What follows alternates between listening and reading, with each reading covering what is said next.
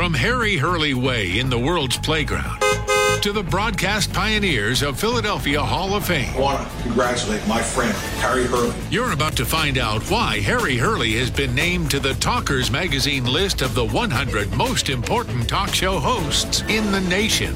Live from the studios of Town Square Media in Northfield, it's Hurley in the Morning on WPG Talk Radio 95.5. Thank you and welcome to the program. Thanks for waking up early in the morning, 7 minutes past the hour. Well, you probably wouldn't have to guess too hard. I'll open on this Alex Murdaugh decision. And as usual, I have this uncanny, luck, timing. I did a lot of work yesterday, wrote a lot of stuff, 4 different pieces, did what we did here. And then I decided I'm going to just watch a movie. I'm going to just turn this garbage off, all of this stuff. There's just so much of it. So I watched this movie. I get done. The second I get done, boom, right behind the movie, once you get out of that part of your, if you have the Xfinity, what's it called, X1 platform, the TV channel that was on prior to going to the movie comes back. Well, the second I hit the exit button, the movie's over. I don't know about you. I don't watch the credits. Sometimes, movies have surprise things at the end and stuff like that. But this movie was over. I hit the exit button, and there it was. Verdict reached in Murdaugh trial. So I thought, well, wait a minute. I said, these jurors didn't even deliberate 3 hours. This was, to me, I think it's a dereliction of their duty. If you have 6 weeks worth of testimony, and, there have been juries that have said, look, we just hung out for a little while. We knew, but we didn't want to come out too soon. I'm not saying you fake it, and anything like that. But 6 weeks of information and you deliberate for a man's life, because this is likely, I don't know what this judge is going to do this morning. The sentencing is 9:30 this morning. The judge, to me, he looked pretty against the defense the whole trial. And look, I think Murdaugh did it, but I don't think they proved that he did it. And here's something that I also want to really break down. Here is something that I detest in the communications business. If you go on and on and on and say, what a great job Alex Murdaugh did testifying, I'm going to tell you right now, I don't know of a single analyst that said it was a mistake for him to do that. He opened himself up to all these other things, days of testimony, his whole bad behavior in all these other areas, so that people will hear you say, hey, you're a liar, you're a liar, you're a liar. And if you lied about that, then you're lying about this. So I don't think he should have testified. Here's my compass on that kind of thing. If you're innocent, I'm not even saying not guilty. If you're innocent, you want to testify. You're chomping at the bit to testify. You want to tell that jury your story. The other side, though, is if they haven't proven their case that you did it, you should not testify. Look, I know it's sometimes the jury goes in there and say, look, Scott didn't even testify. I think he's guilty. But here's my problem with this. I have no problem that some people, if they said it was a terrible idea and here's why, or it's a great idea, he's a skillful lawyer. Honestly, Murdaugh out-lawyered the prosecutor who was questioning him. I'm just being honest.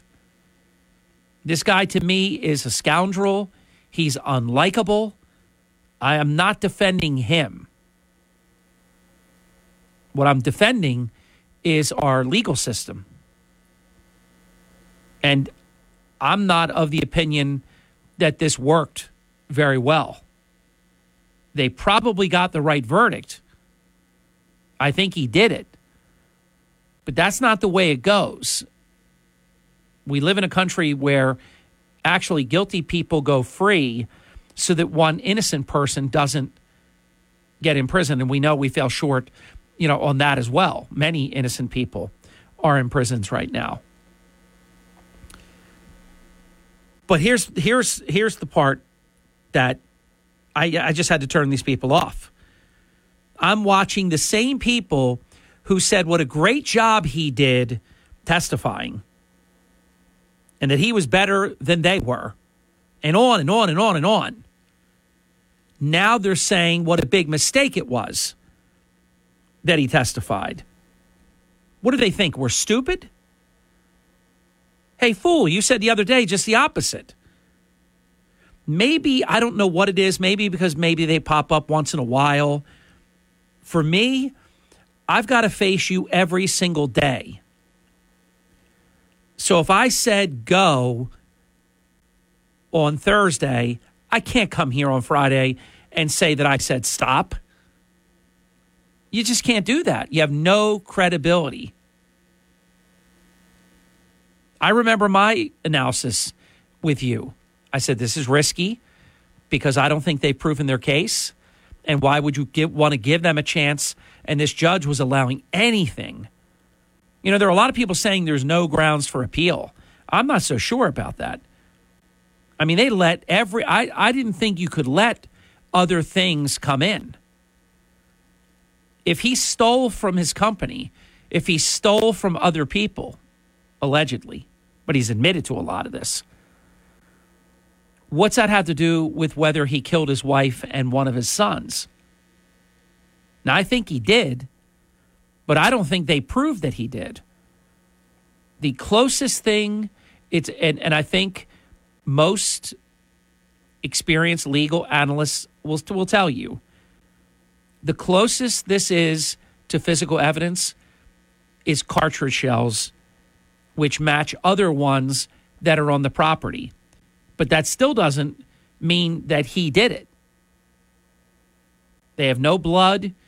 I don't know why they didn't test certain things, blood and hair and all these different things. I'm at a loss for so much of this, how it went. And then the jury deliberates for less than 3 hours? Then to totally blow my mind, I got to listen to O.J. Simpson offer his analysis, saying he doesn't understand how anyone could think he has any experience in murders. I mean, I'm not like, stop it. I can't take this. What are you doing to me? This is a punked out show, right? You got O.J. now with his analysis. It's incredible. So I don't think he should have taken the stand. That was a great gift to the prosecution. It allowed the jury to see him cry and probably think it's all fake. It allowed him to condemn himself. And just the whole nature of days of getting grilled about all kinds of things. And the judge allowed all kinds of things to come in. Again, I don't understand what's stealing from your clients and because he did that too, allegedly. He confessed so many crimes, it's unbelievable. So I remember saying to you, well, look, he's confessing everything and then hoping they believe that, hey, look, this guy's just agreeing that he stole from his law firm, from the clients. And look, there's some despicable things here. He had $1 million policy on a housekeeper. Who does that? And then she dies. Nothing happened there. This lady evidently, wink, wink, fell down the stairs. And he cashes in $1 million. There's so many things. But for me, I was always of the belief that's all stuff that has nothing to do with the current charges. I'll give you an example. And I don't think she'll mind me talking about it because the case is over. And I'm not getting this. Margie's never discussed the case with me. This is information that came to my attention at a much later date. And in fact, I want to get the first break in. This is an important story to share, to give you an idea how other things are not allowed to be brought in to a current allegation. I thought that's the way the law works. It did not work that way in the Murdaugh trial. Now, I know this looks like, oh my God, is Harry really defending this guy? Look, I know he's not popular to defend. I'm defending the process. I don't think it worked. The case was presented. The jury deliberated for 5 minutes, and there was a verdict. But did they really do justice here? Did the state actually prove that Murdaugh killed his wife and his one son, one of his two sons? I don't think they did. I think they said a lot of things. That the cell phone and you're on the video, we think that's your voice on the video. We think. I mean, I think there could have been a jury where there would have been one or two or a few that would have said, look, I think he did it, but they didn't prove he did it. We're not voting here to put somebody in jail for the rest of their life because we think they did it. They have to prove beyond a reasonable doubt that he did it. I don't think they did. You may think that they did. And remember, I would ask you, please separate the difference between what you think, because I think he did it too. But did they prove beyond a reasonable doubt that he did it? And I'm not sure about that. Fox News commentary. A popular fast food chain in Pennsylvania has banned unaccompanied diners under 16. Good move or unfair? I'm Tommy Lahren. More next. Businesses don't run on automation or algorithms alone. What powers businesses are your people and the people they serve. At Cintas, your dedicated service reps understand what you need to help you keep your employees feeling safe, comfortable, and performing their best. So your business can too. For workwear, essential cleaning products, first aid and safety supplies, and fire protection services, visit Cintas.com. Oh, I'm ready! And get ready for the workday. Food restaurants may not be known for their high-class atmosphere, but that doesn't mean diners don't deserve some peace. Well, one Chick-fil-A in Pennsylvania is cracking down on rowdy diners with a new rule: no unaccompanied patrons under 16 allowed. This location in Royersford was sick and tired of unruly youngsters running amok, making a mess, swearing, and otherwise disturbing fellow diners. They decided it was time. In a Facebook post, the restaurant explained, "We are a family-friendly restaurant where this is not tolerated." The post also said management wasn't necessarily blaming parents, but encouraged them to talk to their kids about basic decency. Amen. I support this decision fully. If young people can't act with basic respect, they shouldn't be allowed through the door. It doesn't matter if it's Chick-fil-A or a 5-star steakhouse. No one deserves to be rattled by someone's unruly brat kid. So sorry, not sorry. I'm Tommy Lahren, and you can watch my show, Tommy Lahren is Fearless at Outkick. Set the first button on your car radio for South Jersey's talk station, WPG Talk Radio 95.5. Thank you. If you're just tuning in, I'm Harry Hurley. This program, in its 31st year, called Hurley in the Morning, is on WPG Talk Radio 95.5, South Jersey's #1 news talk radio station, all because of you. Thank you very much. And we're talking about the Alex Murdaugh. I keep hearing him called Alec, but it is Alex. So I don't know. I'm going to say Alex Murdaugh. And some say Murdoch. I've never seen anything like this. I'm telling you, I'm always almost like distracted by stupid inconsistencies. Is he Alec or Alex? Is he Murdaugh or Murdoch? Somebody tell me, because I keep hearing both. But I digress. So all I'm not in favor of is, if you don't prove your case, you shouldn't vote on what you think someone did. You've got to vote on the case that was presented. And I don't think that the state did a terrible job, but I don't think they did a great job. 6-week trial, less than 3 hours of deliberation. To me, that's not justice. I remember in the days of the O.J. Simpson trial, I said, we're not going to talk about this a lot here because that's what everybody's talking about. And our program is typically about what no one else is talking about. Then they catch up sometimes days, weeks, months later.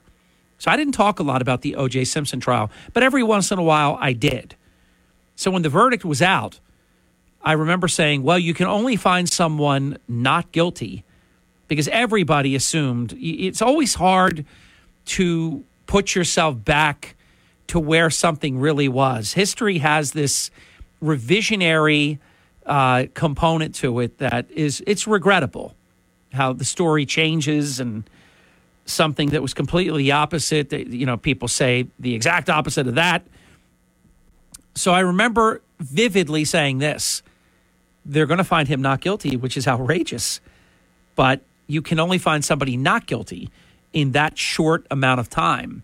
But a lot has changed over the past several decades. It's a very different country than it was. The inherent sense of fairness that used to be in play is gone. Nobody cares about fairness. I shouldn't say no one, but few. So this 6-week trial goes on and on and on and on and on. And in the course of me watching one movie, the jury got the case, deliberated the case, and reached a verdict. So I thought, well, isn't this spectacular? So I texted my brother. He was at an event last night, which I think I'm going to write a sidebar to that event. Not what you would think. I mean, the headliner was Palestina. I've got an article that I'm going to talk to the two people involved, and if they don't have a problem with me doing it, I've got an article that I'm really jazzed up to do. So I text the infamous Don P. Hurley that Murdaugh jury verdict is in. I texted him as soon as I found out. So it was sometime in the dinner time hour, something like that. And then I think they read the verdict in the early 7 o'clock hour, if I remember correctly.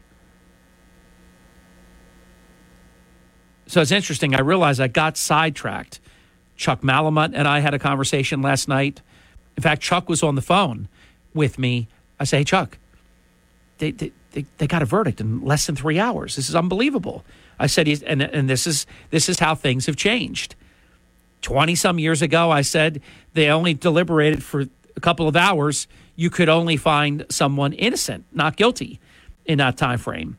I'm on the phone with Chuck. I say, Chuck, they've deliberated for less than 3 hours.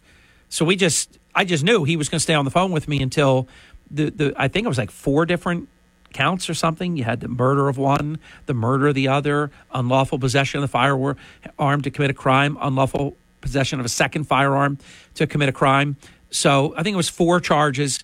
And I said, Chuck, they're going to find him guilty. And I completely flipped on my logic of more than 2 decades ago, because that's how much things have changed. I said, it's so obvious to them that and I'll tell you what, somebody buy me a pizza. Eric's got to buy me 7. And he wrote me yesterday. We won 7 straight pizzas in the NFL playoffs. Whew. Hard to believe. But I know this is going to happen. There will be a juror that will come out. Give me a window in the next 24 to 72 hours. A juror will come out and say, we didn't even need to deliberate for 3 hours. Because, see, I know this is the curse that I'm born with. This was not acquired. I was born with this. I always know what's coming next before it happens. There's going to be a lot of attention placed. Get ready for it. Not just me this morning. There's going to be a lot of national attention placed on the fact that the jury only deliberated for less than 3 hours. See, there's a lot of reasons for that. It is unusual. I don't think it's proper. But I guess, there could very well be judges and attorneys that would disagree and say, look, sometimes you need to have stuff read back and you want to see testimony again and you have questions and you're deliberating and you're not, and it's a close call. And so it can take days and weeks and such. I just don't think that you do the process of, the judicial system credit by doing that. I mean, maybe they had nothing to talk about. Any questions? Anybody have any doubt? They probably did a straw poll and everybody voted guilty. And I think within today or the next 3 days, you will hear from someone that will say, we didn't even need to take 3 hours. They'll say something along the lines of, we couldn't come back in 5 minutes, so we just cooled our heels and, we didn't even need 3 hours, though. I think that's how this is going to turn out. Things that I'll remember about this, that Murdaugh took the stand and he should not have. But see, I'm not one of these ones that said last week he should, because it's very risky. Bad things can happen. You open yourself up to things you wouldn't have to. And remember, I guarantee you, the jury is going to say, some of them are going to talk, some of them won't. But they're going to say such things as that when he was crying like that, it was just hard to take.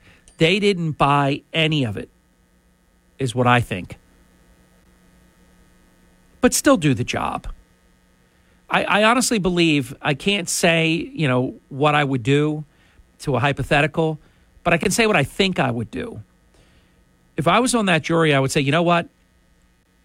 We got to spend more time on this. Do you want to live the rest of your life in a celebrated case that the entire media, you know how these things go. If it's Little Mickey from the Little Rascals or O.J. Simpson, that's why I said demarcation line in history, everything changed during the O.J. Simpson trial. Trials used to take place. News agencies would report that someone is charged. Then the news agencies would report any important developments. But typically the next and only time you'd hear about it again would be after a verdict is reached. But that's not the way it is now. Now it is like a sport. You're watching the game. They show you the trial in real time. They never did that before. They didn't show these trials. I'm not criticizing it. I'm merely analyzing the change, the evolution of this.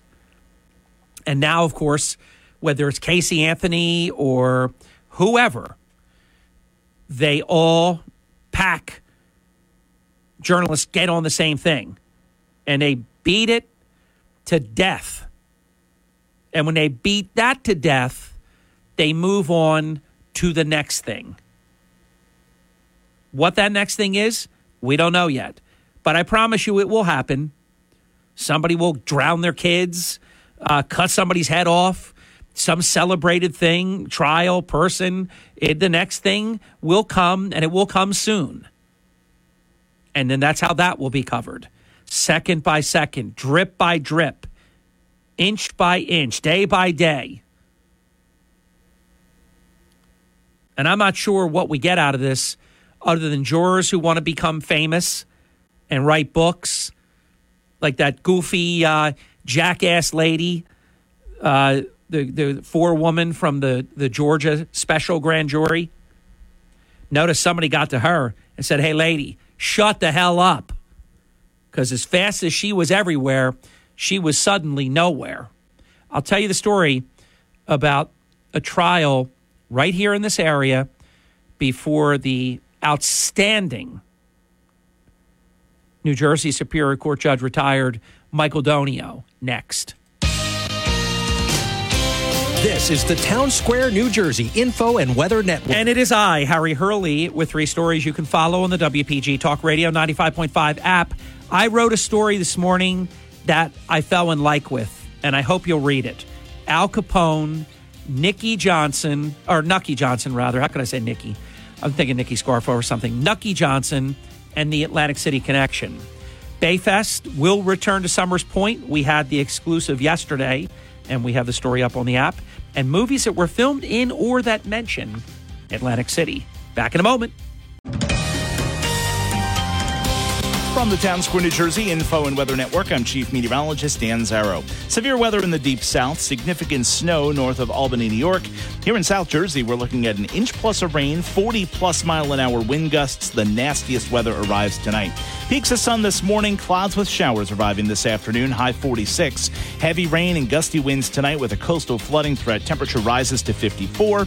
Rain showers wrap up sometime tomorrow morning. Get weather 24/7 wherever you are. Download our free mobile app today. It's Jesse Kelly here. Go. Early in the morning, WPG Talk Radio 95.5 FM and 1450 AM. Hi, it's Mark Levin. Join me this evening at 6. Now back to Harry Hurley on WPG Talk Radio 95.5.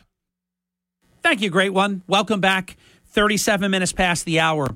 I'll just tell a short story just to give you a comparison, because I kept wondering during the Murdaugh trial, why were they able to bring in all these other things? And the judge kept allowing it. You know, why are they bringing in that he stole from his law firm, stole from clients, stole from this one, that all of it? I guess they got the angle because the state made the case that Murdaugh had been stealing for over a decade and that it was all about to collapse. So I think the storyline was something like he killed his wife or killed his child, then his wife came out and saw that he killed the child, and then he killed her as well. And he's been convicted of that now, so you don't have to say alleged. And that he did that to gain sympathy in the community. So nobody's going to be talking about, oh, my God, he stole $1 million, you know, or they killed the housekeeper, you know, although no one ever proved that. But they killed the housekeeper and took the $1 million, or he did, took the $1 million that he had insured the person for. And then she dies and he gets the $1 million. No charges for that. No charges for the girl that got demolished in the boat crash. I mean, so many things. I'm telling you, watch this Netflix thing if you're interested in this kind of thing. On the Murdaugh family. It's unbelievable. Unbelievable. So I guess they get all that in there because they say that's the motive for doing it. But let me give you an example. Judge Michael Donio is presiding. The elegant, beautiful, lovely Margie Hurley is one of the jurors. I want to stipulate something. It's very important for me to say this. Margie is just absolutely one of the most professional, fabulous, honest, just amazing people that you could ever come in contact with. And whatever responsibility she's doing, whether it's her job, community involvement, charity, being selected to be on a jury, everything she does well. And she does it the right way. So I can't explain why. Maybe some husbands would be, but I wasn't that curious. You know, I knew Margie was in a trial, but I guess I knew just from the nature of my job that she's not going to talk to me about it, and I'm not going to ask her about it. And to this day, we've never talked about that case. I know she was on it. I've talked to Donio on air about the case and the fact that Margie was on the jury. And he said nice things about Margie, that she did a great job and this and that. So what I'm about to share with you, I want to make it clear. I never got this from my wife because it would seem that way. Oh, he knows all this stuff. I don't know that much, but I do know this much. The person that was on trial for sexually assaulting a little boy. I don't want to take too much time on this. There's certain things I remember. He had befriended the mother and the child and bought them food and different stuff like that. And then is alleged to have sexually assaulted the child. As it turns out, the jurors never found this out until later, that this particular defendant, and I don't remember the exact circumstances, but we'll just say had similar charges in the past. But they were not allowed to know that because that would prejudice the jury in this case. After all, if you knew that somebody sexually assaulted a little boy once or more in the past, how's that going to affect you hearing evidence in this case? So our system doesn't allow that kind of thing. But in the Murdaugh case, I mean, anything went. Anything he allegedly stole or any misgiving. So I think he got the short end of the stick there as well. And I know I risk having such blunt analysis about this that it looks like, oh, he really likes this Murdaugh. I can't stand him. I think he's a creep. I think he looks like a creep. I've made it my business to actually learn about this family. I don't like anything that I have learned. I'm talking 3 generations of these people, from the grandfather to the father to the son. I'm just saying we have a system that you have to prove things, either at one standard if it's a certain charge, by a preponderance of the evidence. And that just means, if it's 50.1 to 49.9, yeah, preponderance of the evidence, I'm there. Or if it's beyond a reasonable doubt. In other words, can you picture that it didn't happen? And you don't have to be sure that it didn't happen, but do you have reasonable doubt? And judges will always say they leave it up to you. It's really tricky. You have to decide what reasonable doubt is. But I think we all kind of know. If you hear something and you're not sure, you have reasonable doubt. If you hear or see a case presented and you have no doubt, then you've crossed the threshold looking at it that way. But in one hand, a child sexual offender, previous conduct was not allowed to be brought in. Antonio was following the law. Great judge. Wound up becoming the chief assignment judge.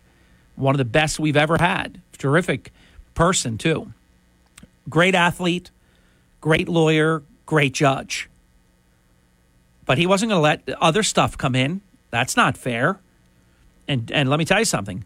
Donio was fair, but he was also known, he was a tough judge.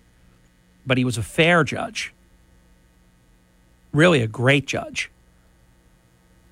So you would think, hey, as a juror, wouldn't you love to know, hey, this guy that's being accused of sexually assaulting that little boy right there, he's done this before. But you're not allowed to know that. And I know for a fact that the jurors didn't know after the fact. Just to give you an idea how one trial goes versus another. Back in a moment, when we come back, I have something I'm going to share with you that just continues to blow my mind. Look, I know the president made a decision well more than a month ago now not to go to East Palestine. But his behavior on this, even for him, is disgraceful. We'll be back. This is Hurley in the Morning. WPG Talk Radio 95.5 FM and 1450 AM. Markley, Van Camp, and Robbins this afternoon at 1. Now, Harry Hurley on WPG Talk Radio 95.5. Thank you. Welcome back. 48 minutes past the hour. Wide open forum, so get ready. I'm asking you to, ladies and gentlemen, start your engines. Get them warmed up.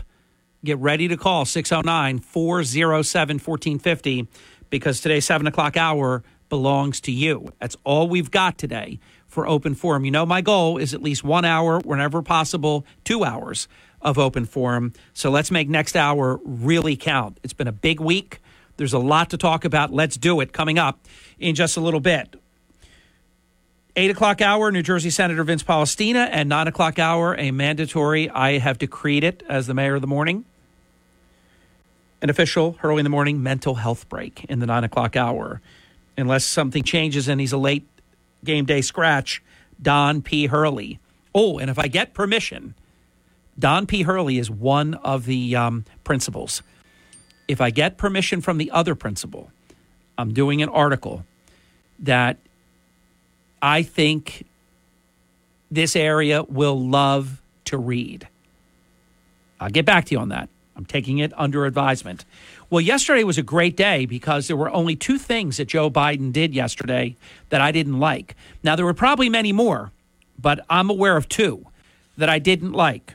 The first was when he laughed about the death of two boys that died from fentanyl. I'm telling you, if I'm that mom that's been pretty prominent lately, I would be flipping out on him. I would be going absolutely berserk. Now, she has demanded an apology. You're not going to get one. This is a corrupt, filthy administration. You're not going to get it. But I am so sick of Joe Biden getting away with this crap. The flippant laughter about that was disgusting. The second thing that I didn't like was his comment about East Palestine. Let me explain something to you. I don't think I've ever seen a toxic, poisonous disaster where the federal government showed how little it cared. From ass clown Pete Buttigieg to the president. And I know the reason.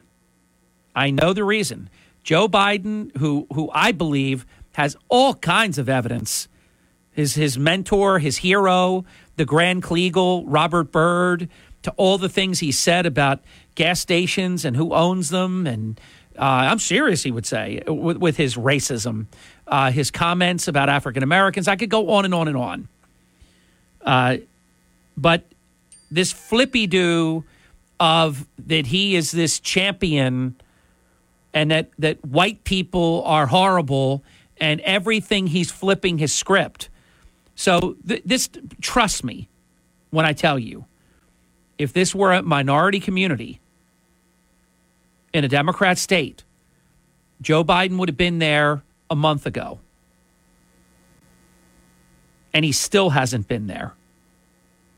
I can't get over the fact that President Bush was absolutely savaged by the media for Katrina. And he actually promptly went. But he decided it was all flooded, a lot of problems. School bus Nagin was doing a terrible job. He decided he would survey from the air and not land Air Force One. He went and got savaged. Biden hasn't even gone. And do you know there are some in the Democrat media actually defending that he's not going, that he would be a distraction? I mean, it's disgusting. Then the president can't go anywhere. Buttigieg tried to explain it away, that President Biden being there would be disruptive. Well, that means the president could never go anywhere. Why does he go? Why did he go to Virginia the other day? Was he disruptive there? Or would he only be disruptive where people are getting poisoned? Let me also explain to you, the workers have now come out. They're trashing the government. They're getting sick. This is serious. This poison is a serious situation. They're telling children and even adults, don't swim in the waters. Well, if it's all good, then why can't you? 3,500 fish. I think it's more. They admit to 3,500. I don't know if they counted them. Belly up, dead. This is a terrible situation. And they had to shame the Secretary of Transportation to go, and his appearance there was disastrous. By the way, have you heard the news about him? A mentee of his who was a mayor of a local town.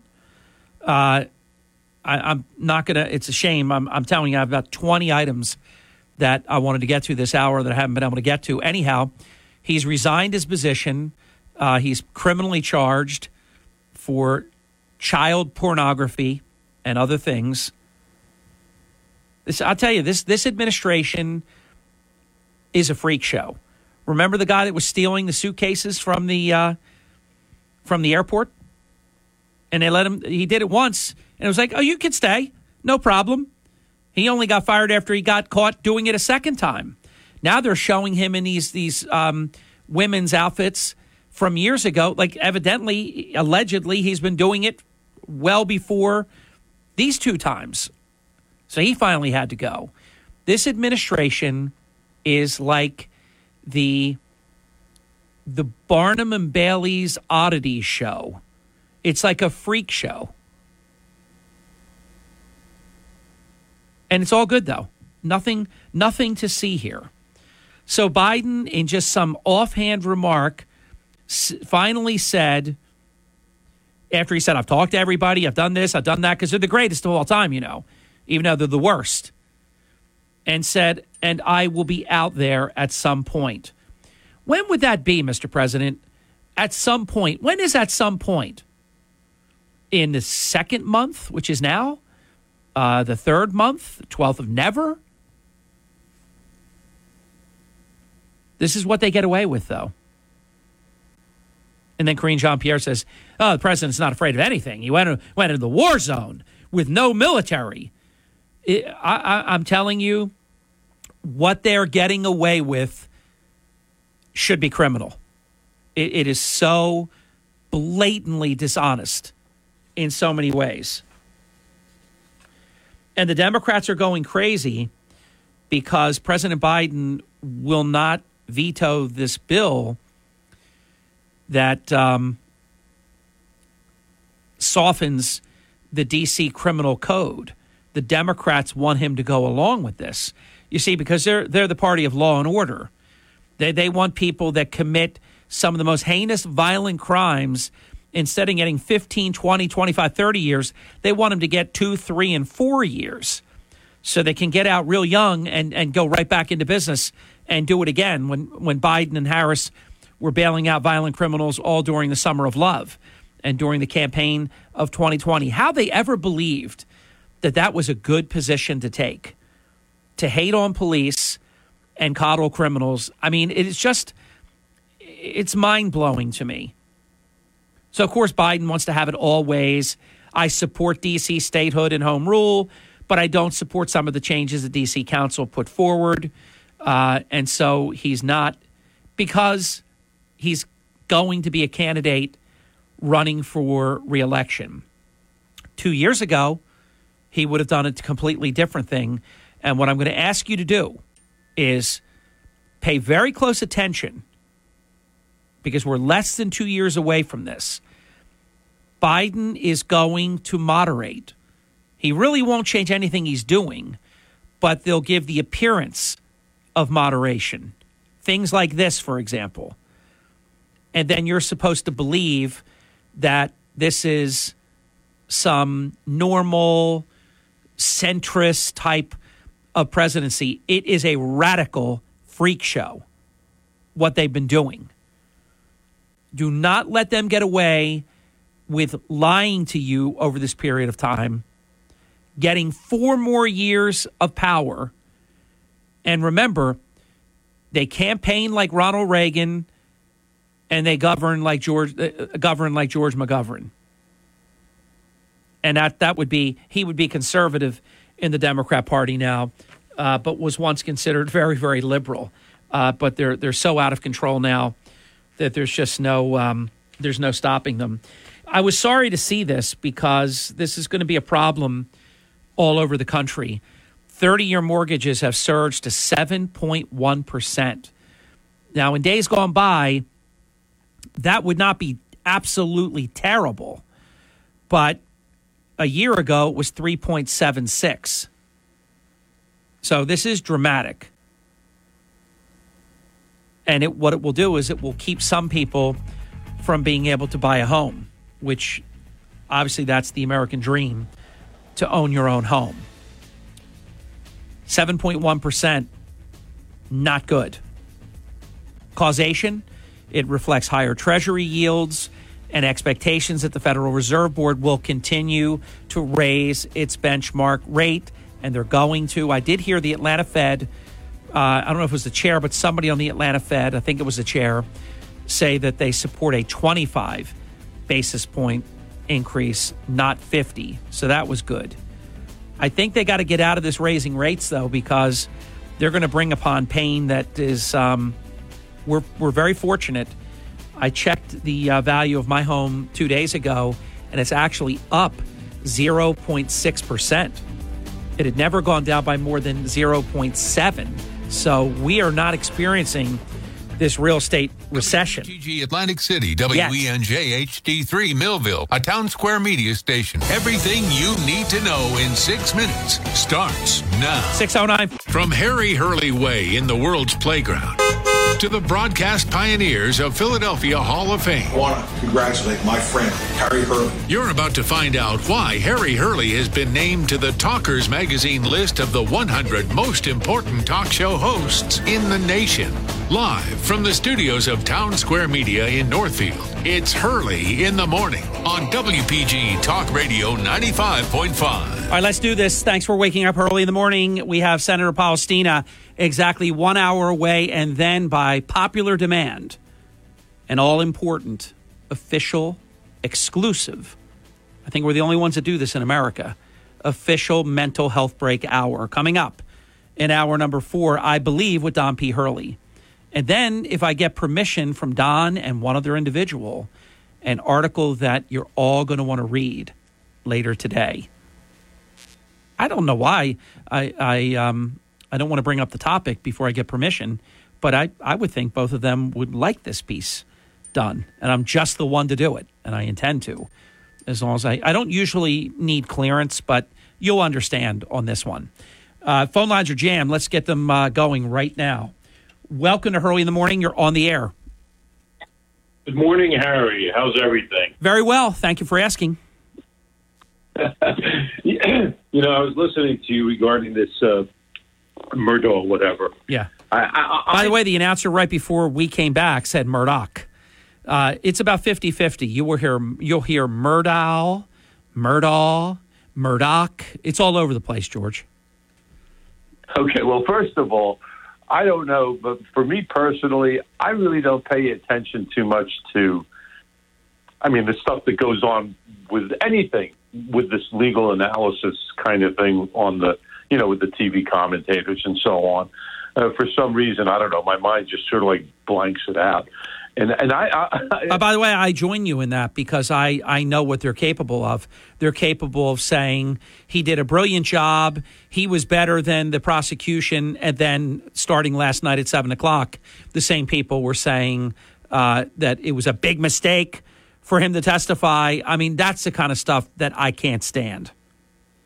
Exactly. And then last night when this O.J. Simpson thing ended up getting plugged into it, that only confirmed the idiocy of it all in my mind. For those who did not hear my earlier comment, O.J. Simpson offered his analysis while also saying he didn't understand how anyone could think that he has any experience on this topic of murders. I'll tell you what, that is, you got to admit, that's almost beautiful. It's so twisted. It's so sick. It's almost beautiful.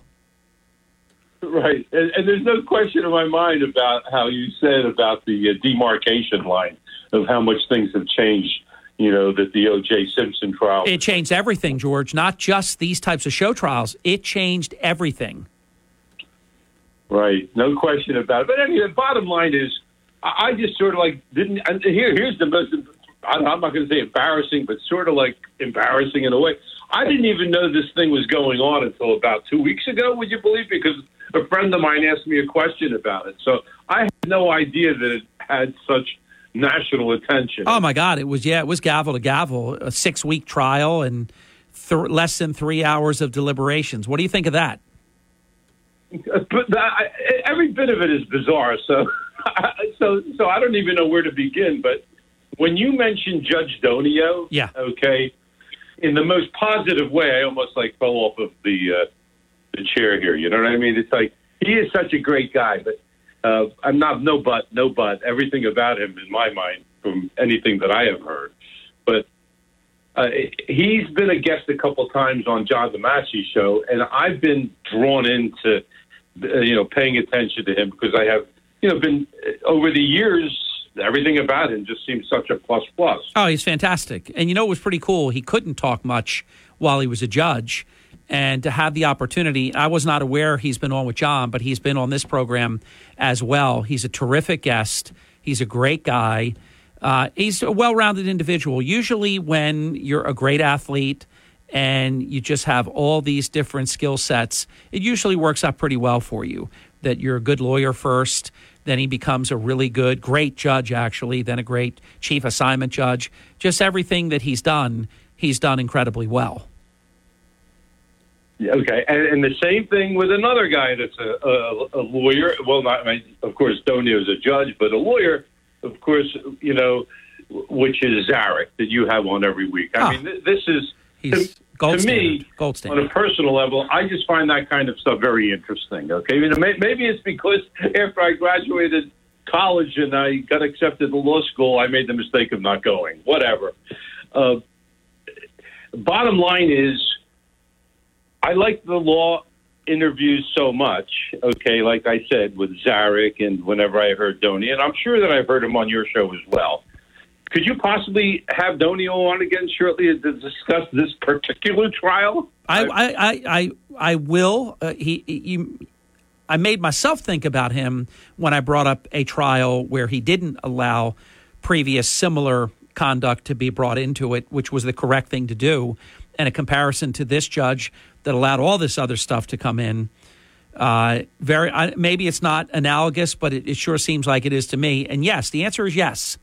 I have his phone number. I will call him, and I can't imagine, we're friends. I can't imagine that he will say no. And I think it would be great to hear from him how he thought the trial went, because I'm sure he followed it to some extent, probably a pretty significant extent. And we'll ask him how he thought the prosecution did. How did he think the defense did? What did he think about Murdaugh? I'm saying Murdaugh because I think that's how I've heard it. People in South Carolina say it, but that name's all over the place. I never saw a name like that be pronounced 5 different ways. You think it's either Murdaugh, Murdoch. I mean, it's all over the place. That would be. I'll call today to try to set that up. In fact, I'll let it get a little bit later this morning, and I'll send him a text asking him to come on next week. George, let me get in one more call before the break. Got to run. Have a great weekend. 609, and good suggestion, 609-407-1450, an open phone line. Caller, you're on the air. Welcome to the program. No malice. Buongiorno. That's amore. Grazie. Paisan. That's shout out Judge Donio. Greatest judge ever been. He stood when I was suing CRDA 30 years ago now to get relocation money from Bungalow Park. And the lawyers were trying to run over me. And the judge kind of let me held my own. And I did that in amicable. And we wrangled for some time. And I have copy the check now. So this is what it's about in the law. And you got to have good, strong people, not feeble minds. And we need this now more than ever. And I want to say, Harry, 7-8 years here today, wrangling with you on radio. It's been good, amicable manner. But I want to say to the mayor and to Governor Mel Murphy, we here veteran citizens. We not punks. You're not going to run over us. Now, there's information.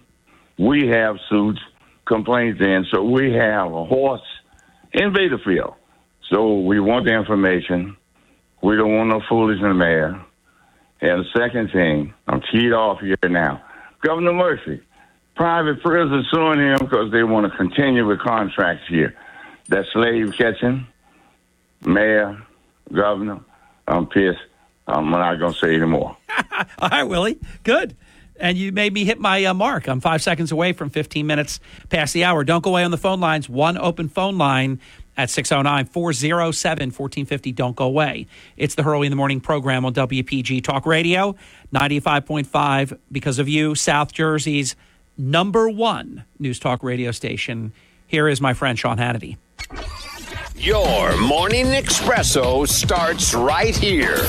It's the Sean Hannity Morning Minute. The fact that they didn't go after Hillary for deleting those emails and using BleachBit and destroying those devices, that's special treatment. That wouldn't happen to all of you listening to this program. I promise you. They actively put their thumb on the scales in 2016. Even when the FBI in early October 2016 went to Christopher Steele, said, here's $1 million if you can corroborate your dossier, he couldn't collect. because he couldn't corroborate. By the end of October, even though he couldn't corroborate it, and they used it as the bulk of information in a FISA application. And remember, it was Deputy FBI Director McCabe that said, well, if we didn't have the dossier, we wouldn't have gotten the FISA warrant. And nobody was held accountable. The Sean Hannity Show from coast to coast later today. I want to remind you about something that you wouldn't think could happen, but it can, and it's people can steal your home. My friend had his home stolen.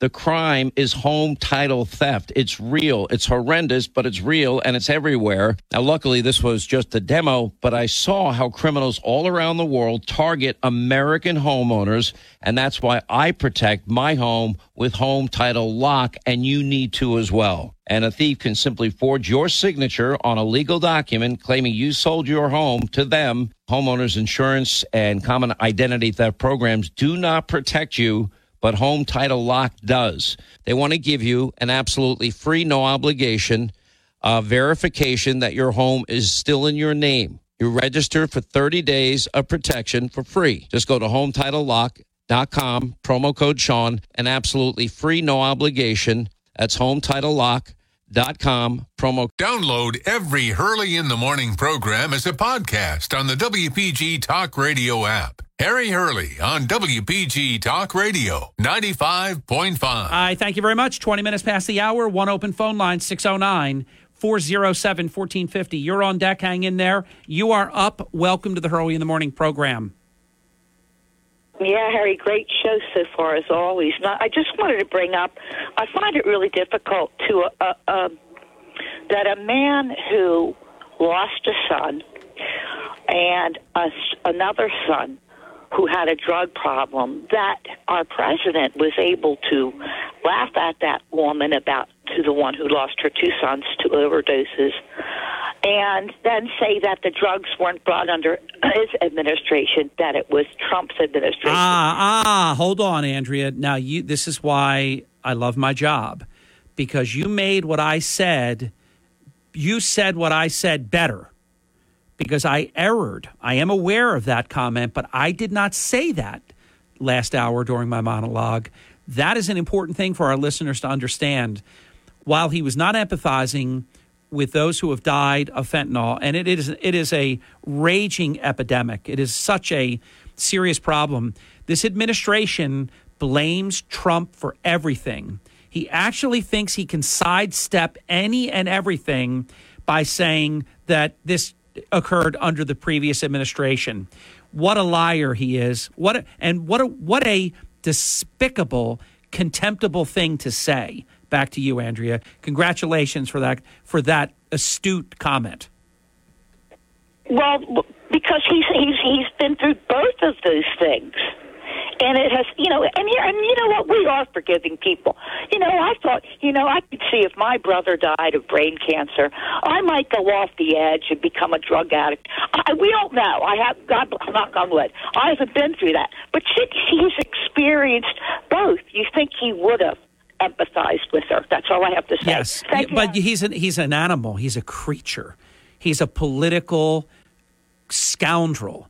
You would think he would be, and Andrea, thank you for the call. You would think he would be the perfect one to say, look, I know about addiction. And he could have been, Trump got no credit for being consoler in chief. It's not his best attribute, just being honest. But this Biden is the worst. He is terrible. I thought Obama was bad because Obama, if he was at your funeral, he would talk about himself. Pay no attention to that man in the casket. This is about me, Barry. I'm here. I mean, he was awful. And that's a true story, actually, from someone who knew him that said at a funeral, Obama talked about himself. And that's just, he can't help it. That's narcissism on steroids times infinity. He just can't help it. To quote Ma Richards, he can't help it. He was born with a silver spoon in his mouth. Just look at the scorecard, though. Look at these people that come in with nothing. Maybe they own a home and have next to nothing beyond that, and now they're tens of millionaires on their way to becoming billionaires. It's fantastic, isn't it? Hunter Biden spits ink through a straw, $500,000 a sheet. I don't even know if he buys canvases. He could just do it on 8.5 by 11 copy paper. Just spit ink on paper. You know, when you look at all the things that they do, this crime wave, and I don't know. I want to believe that someday it's going to matter. I just don't know. I mean, you have the Garland Justice Department slow walking all of it. They leak everything about Trump, nothing about the Bidens. How's this guy under investigation for 5 years? Nothing. Spits ink on paper and gets $500,000 a pop. And they say the best way to be transparent is to hide the people who have purchased it. They actually said that.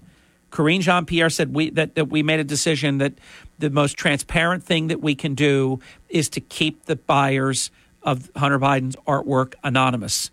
Now, in what world other than Bizarro world is keeping something secret transparent? The exact opposite of what it is. It's no, lady. Hey, lady. It's not transparent. It's exactly the opposite of transparent. Hiding information. But yeah, he could be on the topic of addiction, drugs, whatever. He could be a phenomenal consoler-in-chief, but he doesn't have it in him. He doesn't have it in him because he doesn't care. I didn't used to believe that when I heard people say that, but it's true. It took me a while because I give people, even people that I don't care for their work, I give them the benefit of the doubt for a long time. But I've heard people say he doesn't care. Prove to me you care about East Palestine. The workers are getting sick. The residents are getting sick. There's poison in their water, in their air, in their community. And the president hasn't even gone. And now, because he's getting absolutely just flooded with criticism, says at some point, I'll be there. Doesn't even say, I'm absolutely going. I'll be going next week. I'll be going tomorrow. I'll be there at some point. That is an exact quote. Welcome to Hurley in the Morning. You're on the air. It's a great day in Brigantine, Harry. Thank you. I have three things, but I probably won't get to them all, so let's start with the biggest one. Did you see this interview that Monica Crowley did about COVID and Ukraine and China and her speculation that makes a whole lot of sense? Did you see that? I didn't see it all, but I could pass the test. I could get a B+. I am familiar with it. Okay. Yes. All right. Well, let's go through this, and then let's see if Andy's wearing a tinfoil hat at the end of this. Okay. So we know that Anthony Fauci funded gain-of-function research. That's not even up for speculation. Well, he denies it, so they want to make it. It's just like there's no consensus about COVID origination being in that Wuhan Institute of Virology. They say there's no consensus. Therefore, they get away with making it look like it just, we don't know. It could maybe, and Fauci actually the next day came out and said that there's no evidence whatsoever. And then he steered everything towards all the evidence says that it was natural origin, which we know is not true. Go ahead. Well, Dr. Martin McCary has been a rock star, and he said you'd have to be a moron to not think that this came out of the Wuhan lab at this point. Well, you're either a moron or a conflicted liar. Yeah. Okay. So let's establish, because this is all speculation, but it'll make sense at the end. So let me go through this. Okay. So we know Fauci funded gain-of-function research. We know that the United States was doing bioweapons research and doing it in Ukraine because by law we couldn't do it in this country. Correct? Correct. Okay. Now, Putin. Here's the speculation. Putin didn't like bioweapons research going on his border. Who would? Which is one of the reasons why he invaded Ukraine. Vladimir Zelensky knows that this bioweapons research was going on in Ukraine. Okay? Now, the speculation is that this COVID was created at this bioweapons lab in Ukraine, and then it was brought to China, where it was intentionally released from the lab, okay?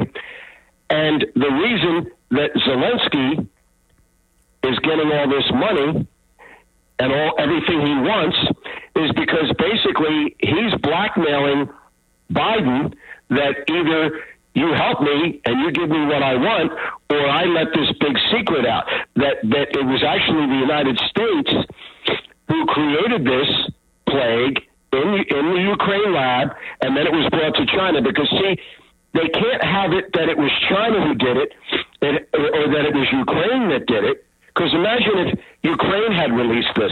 Do you think we'd be helping them now? No. So it had to come from China.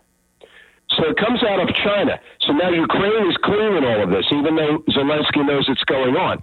But the speculation that Zelensky is now blackmailing Biden, where he's going to let this secret out, that it came from us. But let me think about this during the break, because a lot of this I can absolutely buy into. Some of it I'm a little bit unsure. Like, I don't know.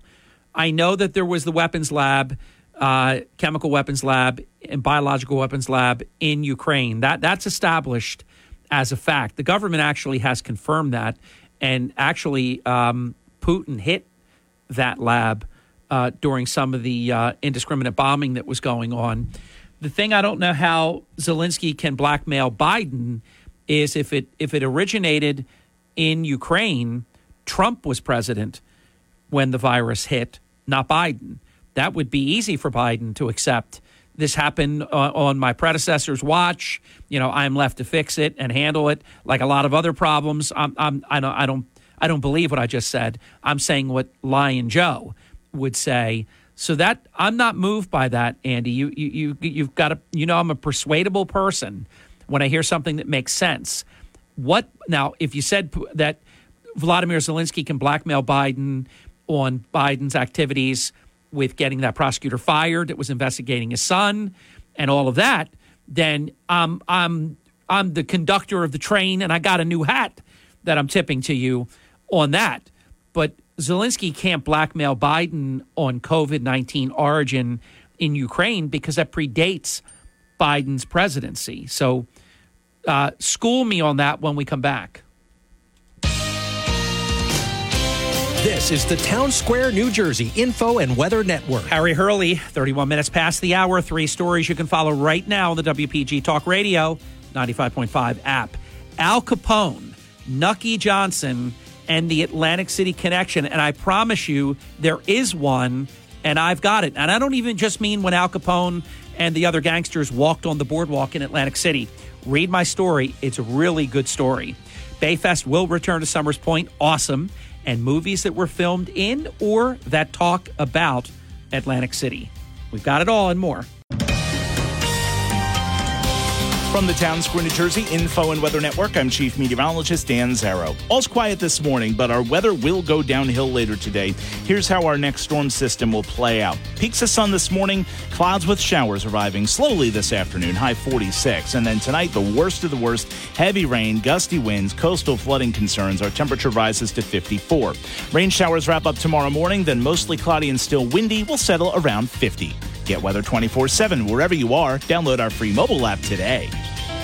WPG Talk Radio 95.5. WPG Talk Radio 95.5. For complete contest rules, visit WPGTalkRadio.com. So when we last left you, we were talking with Andy of Brigantine, who confirmed that it is a great day in the city of Brigantine Beach. And then he went on to float the Monica Crowley theory of COVID-19 and a whole lot of other stuff that he hasn't had a chance yet to get into, because I am aware of what Monica Crowley said. Now, I don't want to interrupt because it's a frustrating thing. You're trying to make a point, you get interrupted. But just answer this one thing. Then you'll do your whole narrative. I won't interrupt you. And then if I have any questions, I'll say them at the end.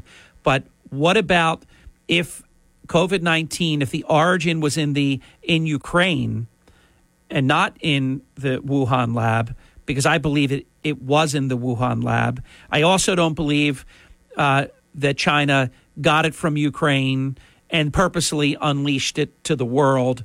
I believe it got out of the lab by accident, and then China was not going to let itself be destroyed, and then purposely then just through normal travel, didn't have to do anything spectacular, let the world get infected. So they did intentionally infect the world, no doubt in my mind, but I believe it happened first as an accident because they got it first.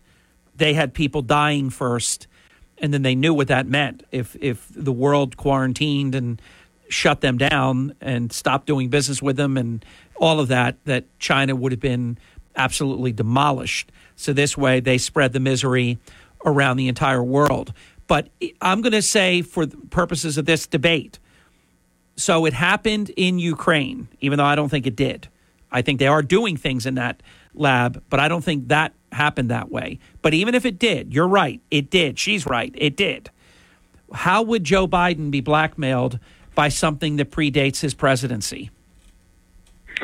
Well, I say Joe Biden being blackmailed because it's his administration right now.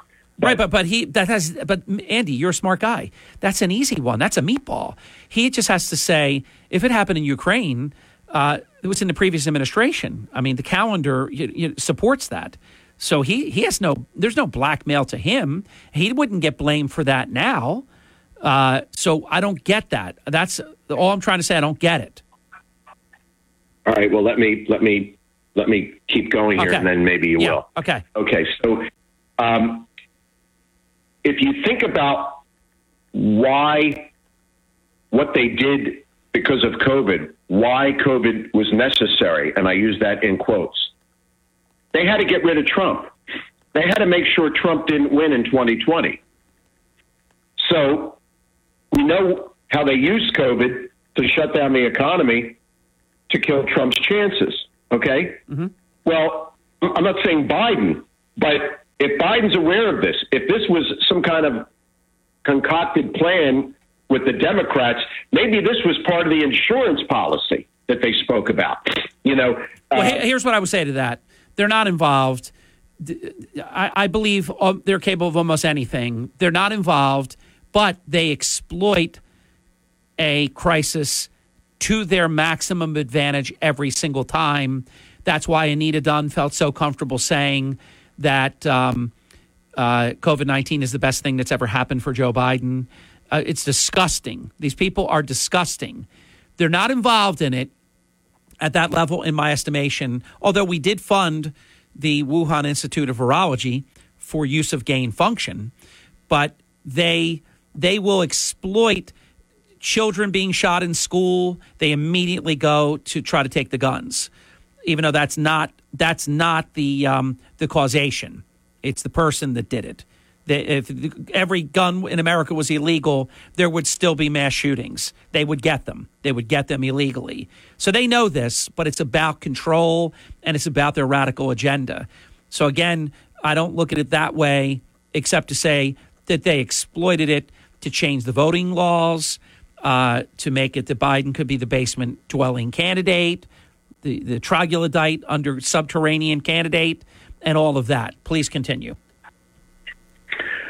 Okay. Well, let's just suppose, what do you think would happen if it got out that the United States created this virus in Ukraine, and then it was brought to China and it was released there, like that the U.S. was somehow complicit in creating this thing? If that got out, what do you think? So it's not like specifically Biden being blackmailed, but got it. The Biden administration couldn't let something like that get out, that we were somehow complicit in creating this thing. Well, I think they could. I think they could do it to finish off Trump. I mean, you and I have a massive split decision here, Andy, on almost every single thing you're saying. It's unusual. No, Biden would use the hell out of that. That would be a gift from heaven or from Hades for him. I think it happened in Wuhan. It got out by mistake. They were definitely developing it for a biological weapon to use it someday. It got out. It got completely out of control because of how fast, especially the initial variants were. People forget Alpha, Delta. Oh my God, they were demolishing people. The early variants, the people that got sick that worked in the lab, that's all documented. Then it got all over the place in China. Then they said, we now have to let this just get everywhere around the world. So we'll limit things on our end, but we'll continue to allow free travel from everywhere to here. See, some people think they sent out Manchurian bots, humans that they infected with COVID-19 and just sent them to every country around the world. Didn't have to do it. Just the natural capitalist world that we live in, China allowed the entire world to be infected because we could have taken precautions. We would have stopped. Remember, Trump was trashed when he stopped the planes coming in from China. The Democrats trashed him for that. So everything you're saying, I'm saying Biden could use to his advantage. Harry, just because it happened while Trump was president, it doesn't mean that Trump was involved. This is my point. Well, I know he wasn't, but here's my point. They will simply blame it on him. I understand that, but we really don't disagree. Just let me conclude this. Go ahead. If it gets out that this was somehow a Democrat scheme concocted, to keep Trump from winning in 2020, then that's the secret. The fact that it happened while Trump was president, that's fine. They could say, this happened while Trump was president. He did it. But the secret part of it is the fact that Trump had nothing to do with it, that the Democrats were aware of it, that it was going on, and that they then used this thing to keep Trump from winning in 2020. Well, now that I all agree with, except if you're going this far. I agree with all of that, except if you are saying that the Democrats purposely participated in unleashing a deadly virus on the world that killed tens of millions of people, tens of millions of Americans. I say no to that. I say they took advantage of it after the fact. However, it is accurate to say that your Democrat intelligentsia, Fauci's and all the beautiful people, they knew that they were funding the Wuhan Institute of Virology. I think we still are, believe it or not. And Fauci denying that it could have even happened in that lab is disgusting, and he's still lying about that. So I think the only difference we have is if you think the Democrats actually purposely unleashed this on the world to take Trump out as president, I can't go that far. Are they capable of exploiting it in every dishonest way possible? Yes. What do you say to that comment? Harry, it doesn't, when I say the Democrats, it doesn't have to be Adam Schiff or anybody like that. When I say the Democrats, it can simply just be the deep state, the permanent Washington class, who is doing everything on behalf of the left. Do you follow me? Oh, I follow you completely. And look, there's no doubt in my mind that Fauci's lying.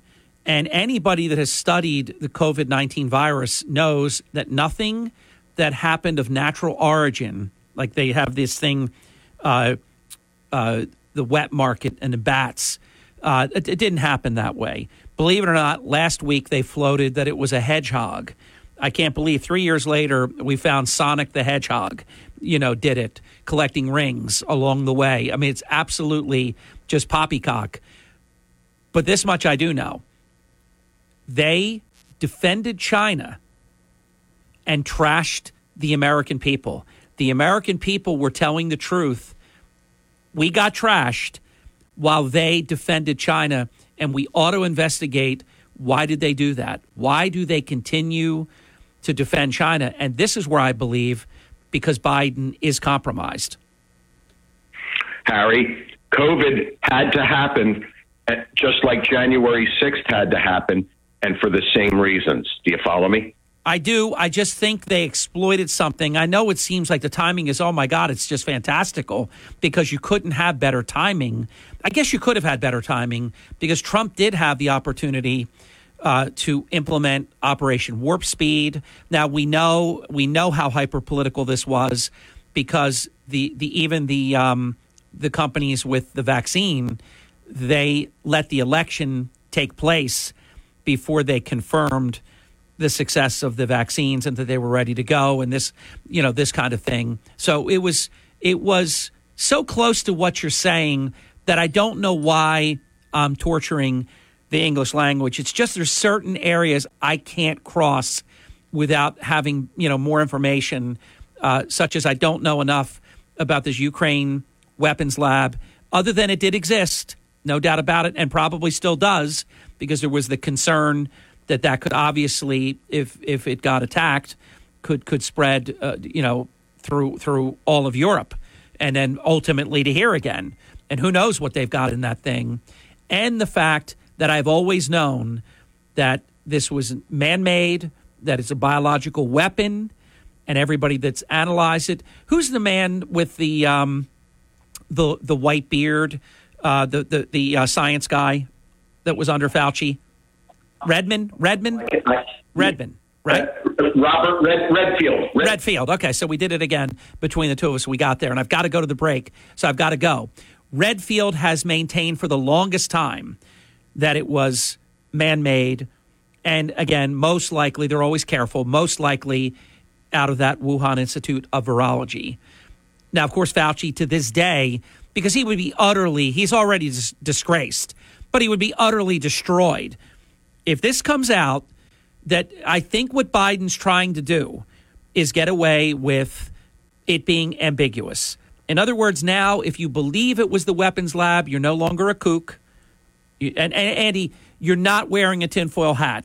It's too far for me to buy into some of it, but it's not tinfoil hat.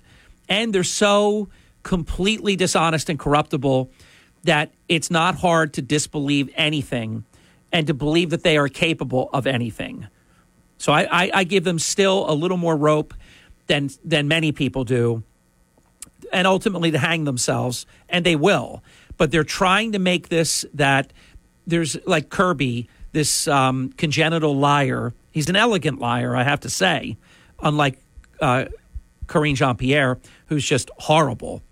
Kirby said there's no consensus in our government right now, but that's a far departure from defending China and that it was, natural origin, not out of the lab. So we're going to get there. At some point, it will be generally accepted that this happened the way that we know that it happened. They're trying to hold on, and then Fauci will be utterly disgraced. So you said at the end, would I say that you're wearing a tinfoil hat? No.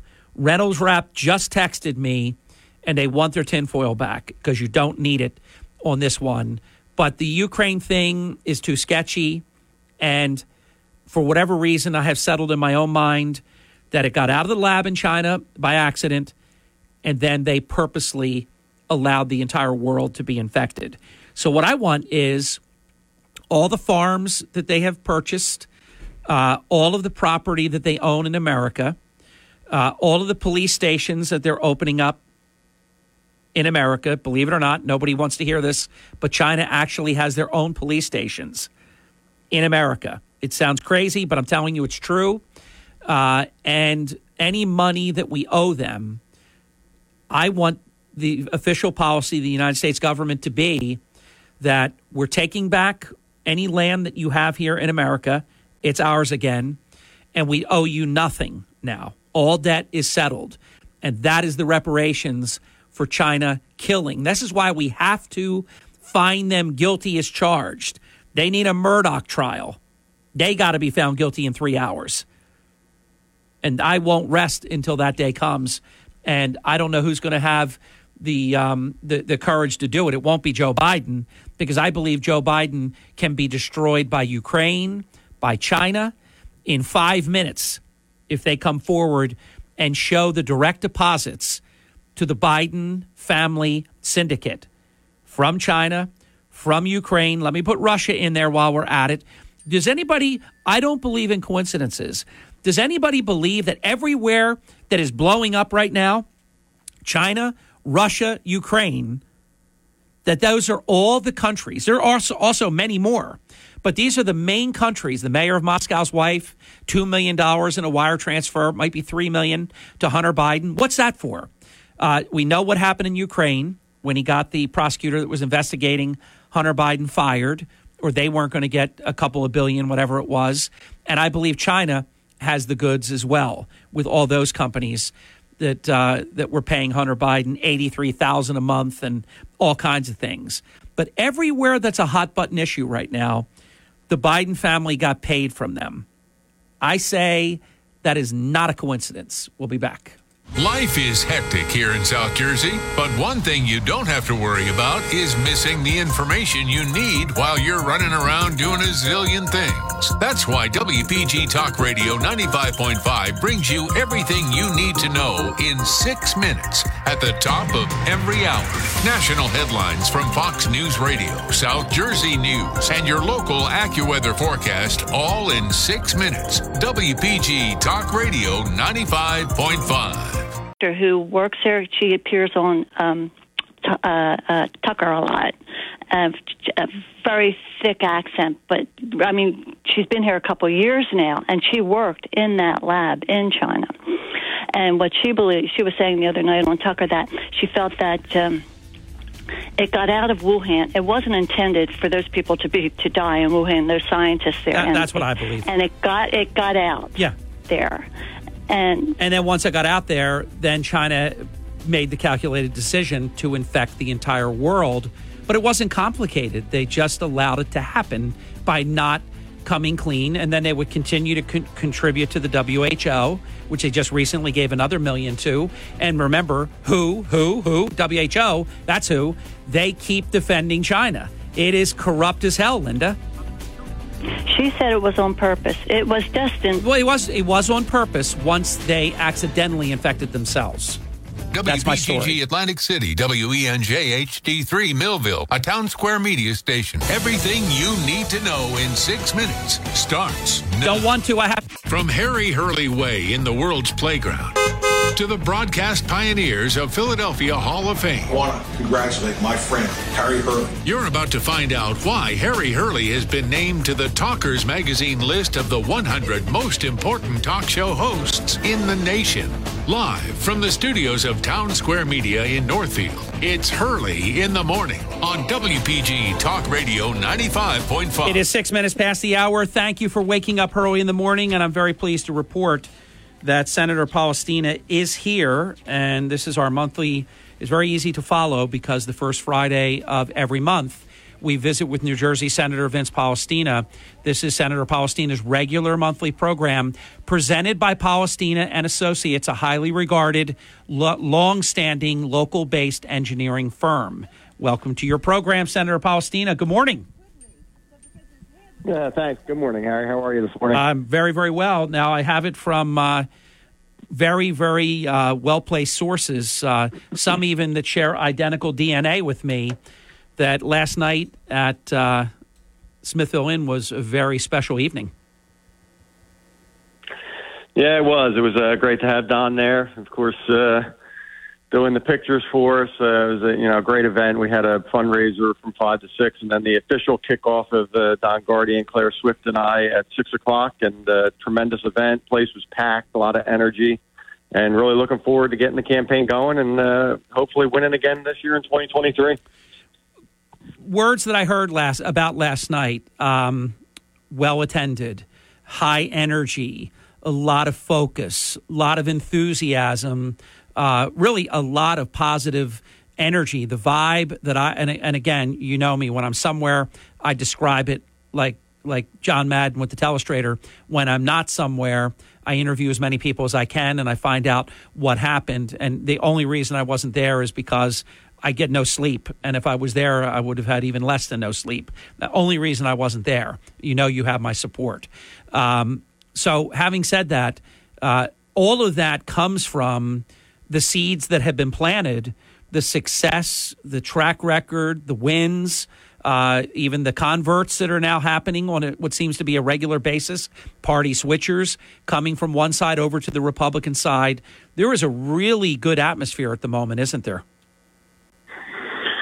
For the Atlantic County Republicans, there absolutely is, Harry. And that was one of the things I mentioned last night. You know, when you look at the registrations, of course, Democrats have had an advantage. They still have an advantage, but they were gaining registrations for a number of years here in Atlantic County and in New Jersey. That has reversed to the point where now Republicans, when you get the updated reports, Republicans are gaining registrations. Democrats are losing registrations. So even from when we ran in 2021, we've seen a pretty significant shift in races like this from Democrat to Republican registration. And, you know, that energy hopefully plays out this year and allows us to do even better. You know, it was a tight race in 2021. We're hoping to do better this year. We'll see who the candidates are on the other side.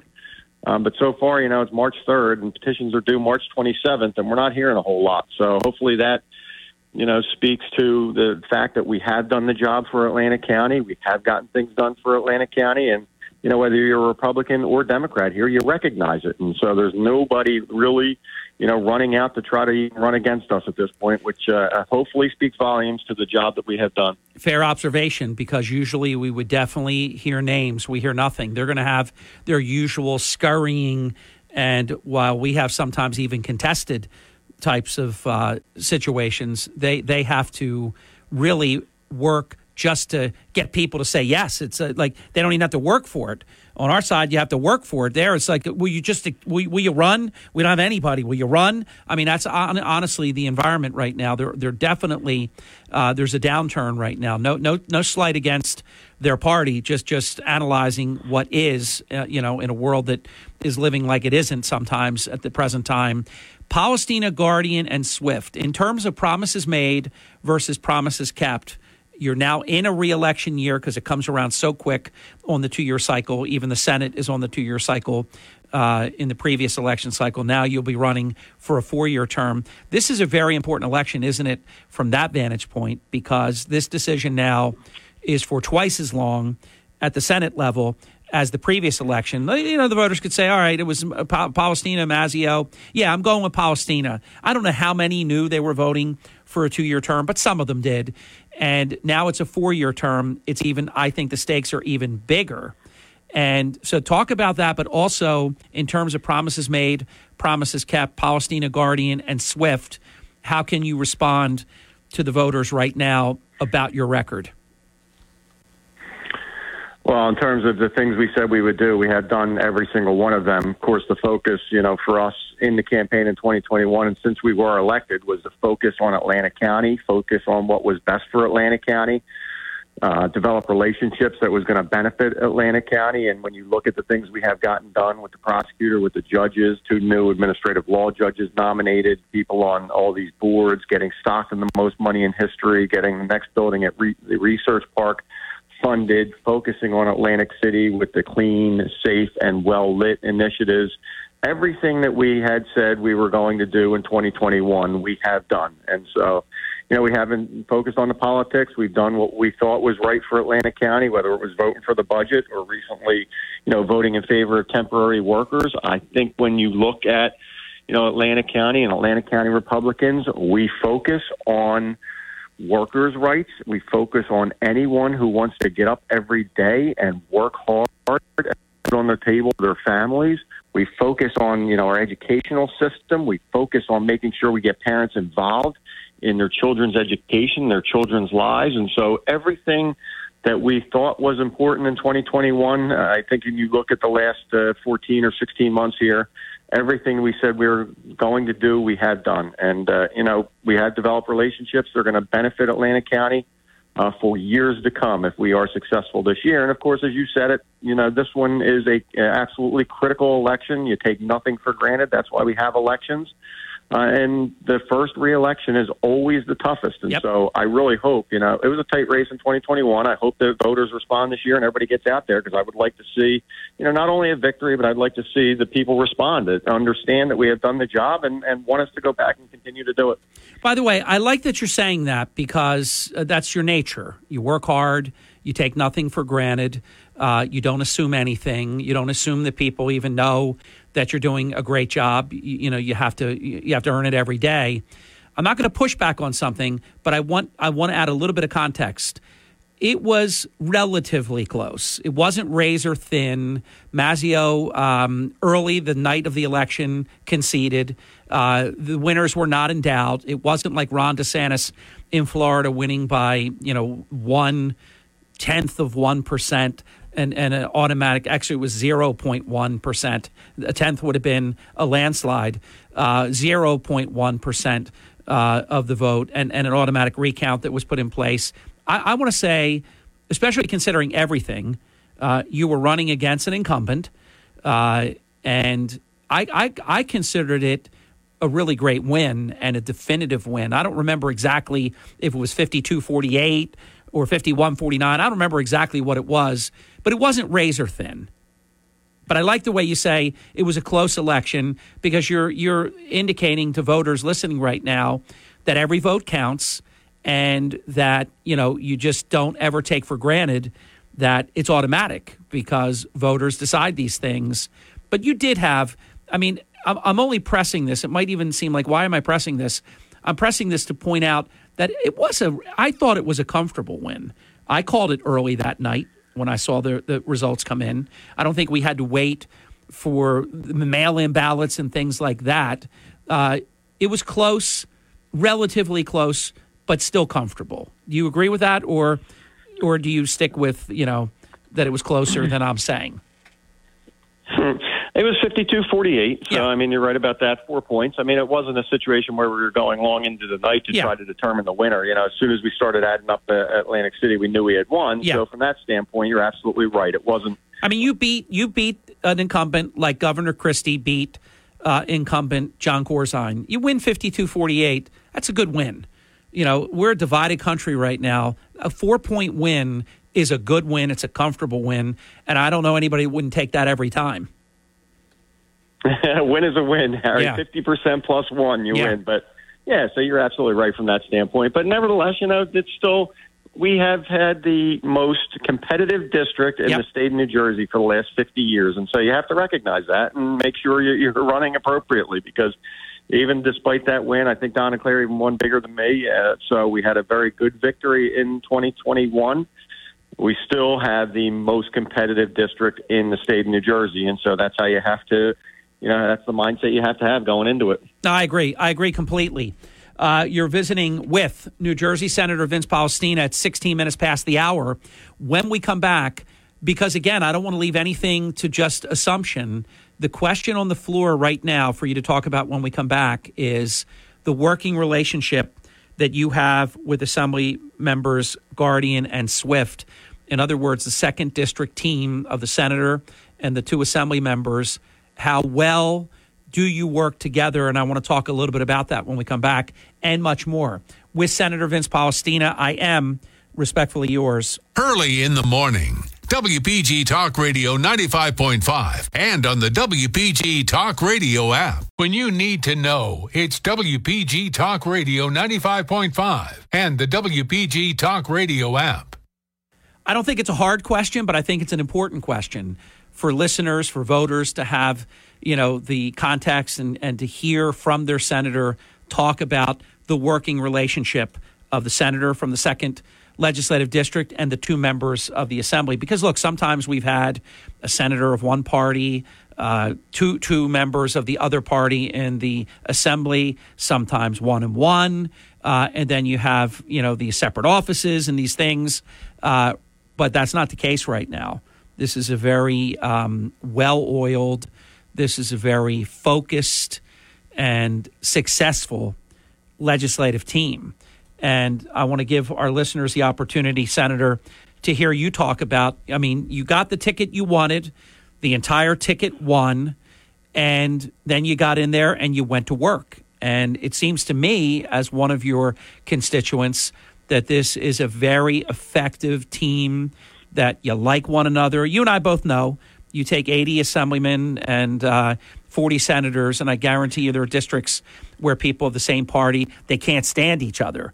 They don't say it out loud because they just keep going like this. But you guys, from everything I can see, like one another, respect one another, and work very well together. How would you describe the legislative team? I would say that is 1,000% accurate, Harry. You don't know when you get into these things, and of course, as you said, I kind of picked the ticket. Don Guardy and I were running against each other for a matter of like 2 days, and then that flipped, and I of course asked Claire to run. And so, but you never know. You never know if there's going to be like different competing interests, or you're not going to get along. We have just from the start, from like the first time we met as a team after we got through the convention, we have been on the same page. We have been working so well together. We have the best legislative team in the entire state of New Jersey, bar none. The way we work together, the way we have developed that office. We made the commitment again to open the Atlantic City office, and we had the Atlantic City office open, and the one in EHT has a great staff. One of the things I mentioned at the Ronald Reagan night, one of Ronald Reagan's big things was hire competent people that can do the job and get out of the way. And we have developed such a great staff, led by Joe Berg, our chief of staff, and then Nick Poche and Brett Barbin and Sarah and Michelle and everybody, Joy, and everybody, Mike, that's in the office, goes to work every day focused on trying to help people that need help. And it's funny because, again, this week there was a basket delivered to one of the employees from Mazzio's because they helped somebody out. And so it's funny that we get people buying stuff from Mazzio's produce and sending it over because they are helping people every single day. And so I think from every facet of our team, with Don and Claire to everybody that works there, I couldn't have asked for anything more. Honestly, I would not want to run with anyone else. They are both absolutely fabulous, do a great job in their own way. Claire being a former deputy attorney general with a law enforcement background, and Don being the former mayor of AC, and just a fabulous humanitarian. Absolutely great speaker, doing a great job. People love him. It's just been a really, really good team. And, one of the reasons why I look so forward to being able to run with them again, because you don't always get this, as you said. And there are many districts in this state where even if they're all the same party, district mates don't like each other, which is unfortunate. Just makes us reflect on the fact that we have it so good in District 2. How are things going relative to, obviously, during the pandemic, departments at the state level shut down. People couldn't reach anyone. If you had a motor vehicle issue or some payment issue, anything that would involve the state, it became such a crisis, and you would need your state senator or your Senate Assembly office because you had no chance. You had no way to reach anyone. How are things going relative to all of that stuff? Are we back to some semblance of normal, or is it still a big time allocation for your office to help people through this labyrinth of, not being able to reach who they need to reach? It's better. Certainly, in the middle of the pandemic, it was worse than it is now, which is one of the reasons I was so aggravated when Steve Sweeney made the decision to lock me out of the office, because people needed help. And I just, any elected official, why would you deny people the ability to get help when they need help? It was terrible. So that's why it's terrible. That's why I was so aggravated with it. But it's better, Harry, but they still don't answer the phone. I think there was just a article that came out in one of the statewide newspapers. They called like 35 offices, and I think they got like 2 to pick up. We're going through it with the anchor program. People were trying to call and get pins and couldn't do it. And so we were trying to get the outreach done to let people know they can call our office and we'll help them with it. So it's still not back to the way it should be, where state offices are picking up the phone and helping people. You still have to rely on the legislative office, but, that's what we're there for. We're happy to do it. Anyone who needs help, again, 609-677-8266 is the phone number. We're happy to help. State issue, county issue, local issue. That's what we're there to do every day, and so we'll do it. But it is unfortunate that from the state perspective, they still are not in a position where they even pick up the phone and get a live person on the other end, so people who are calling in can get the help they need. Senator Palestina is our guest. We have time for one more question before the halftime break.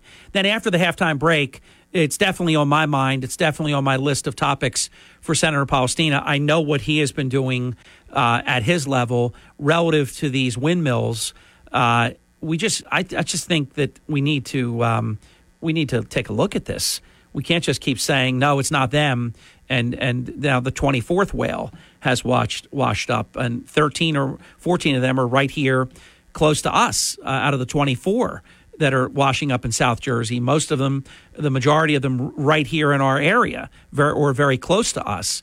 Then you have the 5th or 6th dolphin. I mean, I just don't recall whales washing up on a regular basis. So I haven't gone as far as to say that it's these behemoth windmills as tall as the Empire State Building, as Van Drew describes them. But I at least want to say it could be that. It could be the mapping and the explosions and, at the floor of the ocean and everything that's going on.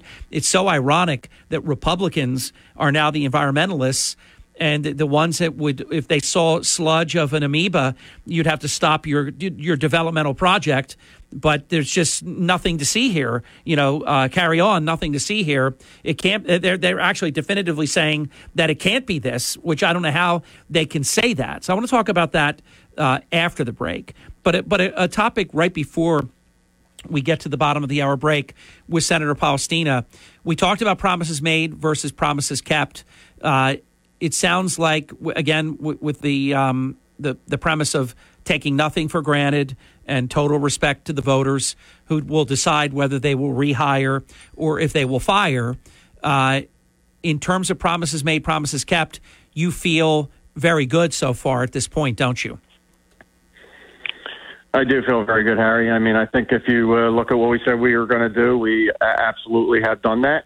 We focused on Atlantic County, and like I said earlier, whether you're talking about helping to develop the aviation industry out at the airport, talking about the future of the airport, looking at the future of Stockton, looking at what needs to be done in Atlantic City, working on getting the traffic situation around the Shore Mall fixed, providing the best constituent services in the history of Atlantic County. I mean, everything we said we were going to do, we have done. And, I really do hope voters recognize that. And if they do and they send all three of us back, there's even better things to come. Because as we have developed, all three of us, Don Guardia and Claire Swift and I, have developed excellent relationships with, our colleagues in the Assembly and the Senate, with the administration and with the governor himself and with his chief of staff and with everybody who, is responsible for the state budget and responsible for getting things done at their level in Trenton. And so the relationships we have built, if we are able to secure another term, it's going to be even better for Atlantic County. We're going to do better things for Atlantic County. So really excited about the opportunity, and,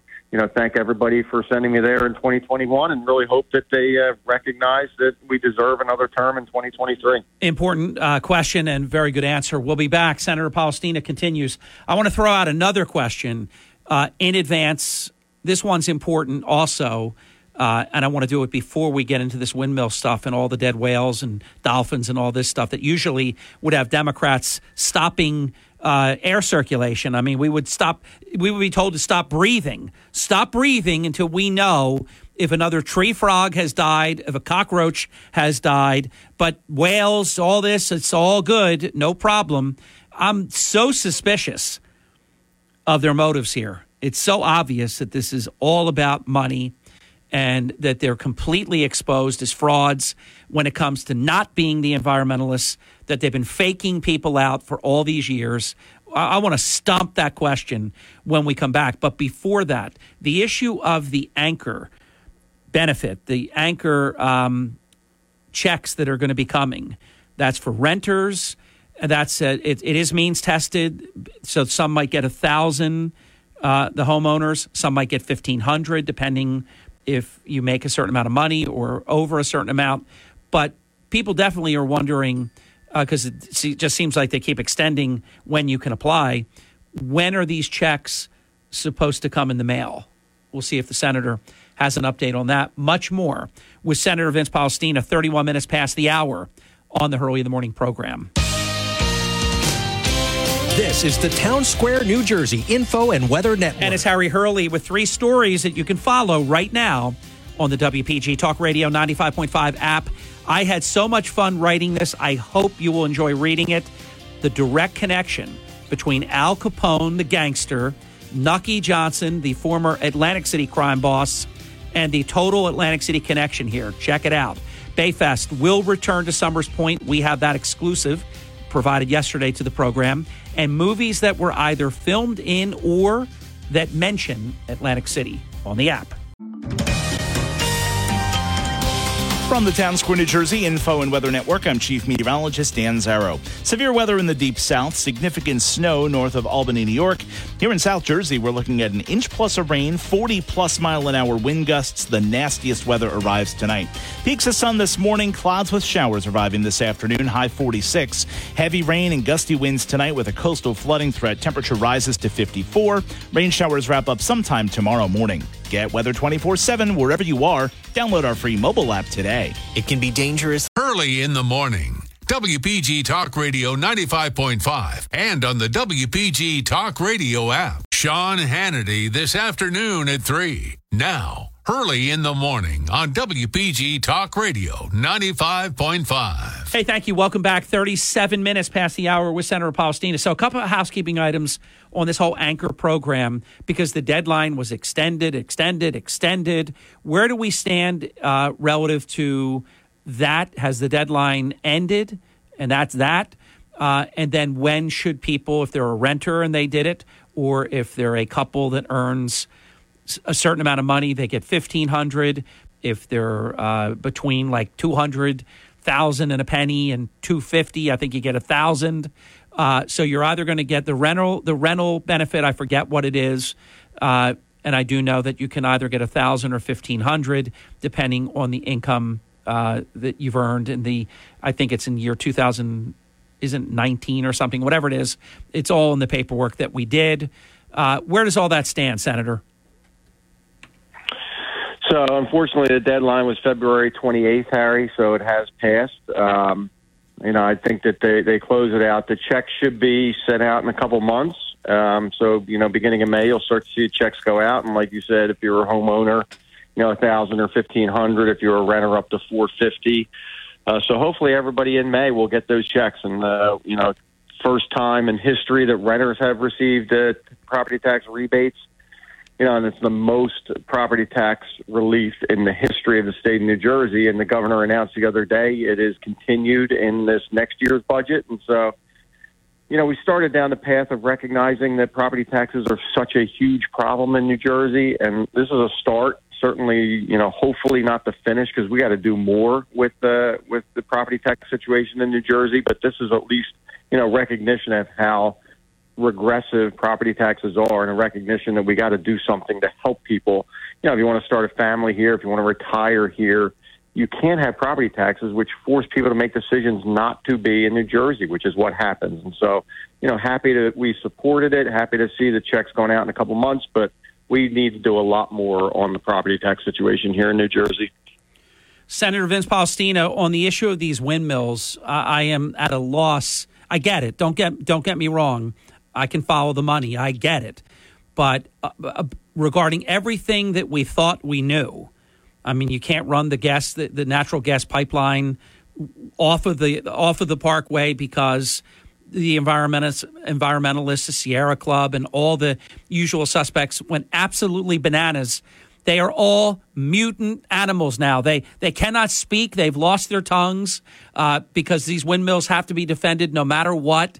All I hear the Republican side saying is, hey, we're not saying that it's causing this, but we've never seen this many dead whales wash up, and we'd like this to be embargoed or tabled, until such time that we know more. The other side, though, is just so incredibly positive that it can't possibly be this. I've never seen anything like it, Senator. I haven't either, Harry. It is so frightening what is going on with our coast and with the ocean. 24, 25 whales now, all the dolphins. Something is happening. And for all these environmentalists who, if it were oil drilling out there, we would be strapping themselves to the barge to prevent anything from happening if one whale washed up, for them all to bury their head in the sand and to try to say there's no correlation. It has a lot of us scratching our heads. And there is obviously, with a lot of people, a lot of concern about our government giving us accurate information and being transparent and being clear. And I think when you look at some of the reports now coming out of the Department of Energy, related to the leak of this virus from the Wuhan lab, they lied to us all of that time when they said, no, it was not that. And so when you have things like that going on, where clearly we were lied to, they were not transparent, they didn't give us accurate information, and then you have situations like this where, the only difference on our coast is this offshore survey work, sonar work, and drilling related to offshore wind. That is the difference that is happening in that ocean, and all of a sudden we see something that has never happened in our history with all of these whales and dolphins dying and washing up.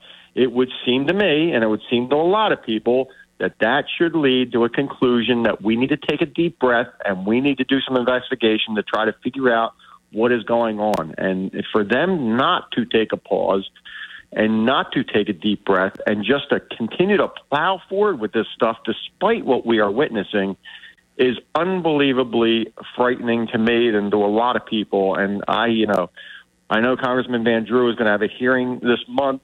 We have been all over it. Mayor Sarah has been a huge leader in this, to be a voice in this.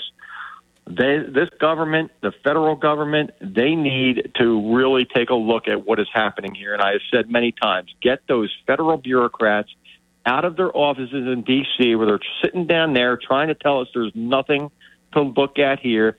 Get their butts out of their offices, come to Brigantine, and come meet with us and show us how you can possibly say that there is no correlation, because it is not possible for them to say that, Harry. It just is not. I agree. So it shows that their agenda, I believe it's become a cult. Their cult, their religion of so-called green energy means that we do all this incredible strip mining, all this dirty stuff to get so-called clean energy. It's insane. And then we ignore, and you're so correct about that. If that would have been ocean drilling, oh my gosh, they would have had. You use the right word. It is scary because their level of dishonesty on this. If we change this to oil drilling in the ocean, they would have been shut down immediately. DEP, every entity you can imagine would have shut it down immediately. But because they are all in on their changing America from the combustion engine and energy as we know it, oil, coal, you name it, natural gas. That's why they want to ban gas stoves. Did you ever believe you would live long enough to see this level of radicalism? Not at all, Harry. I mean, I remember growing up, everybody was saying, we were switching from electricity to natural gas. And this is just so disingenuous. And you and I both. And by the way, they don't care. The one department is investigating right now the harm of natural gas in our homes. And I don't put it past them to at some point ban them. And then, of course, every restaurant that we know will be out of business because you would not be able to afford the electric bill, whereas now they can. And everybody that knows anything that's even a remote foodie knows that your chefs love the even cooking that takes place with natural gas versus electric. So not only don't they want it at the fundamental level of it doesn't make as good a product, and that's for cooking, that's for baking, that's for every imaginable item that they put on the table at restaurants and so on, they will do this kind of thing in the name of their climate cult religion. It is crazy, and we've got to push back against it.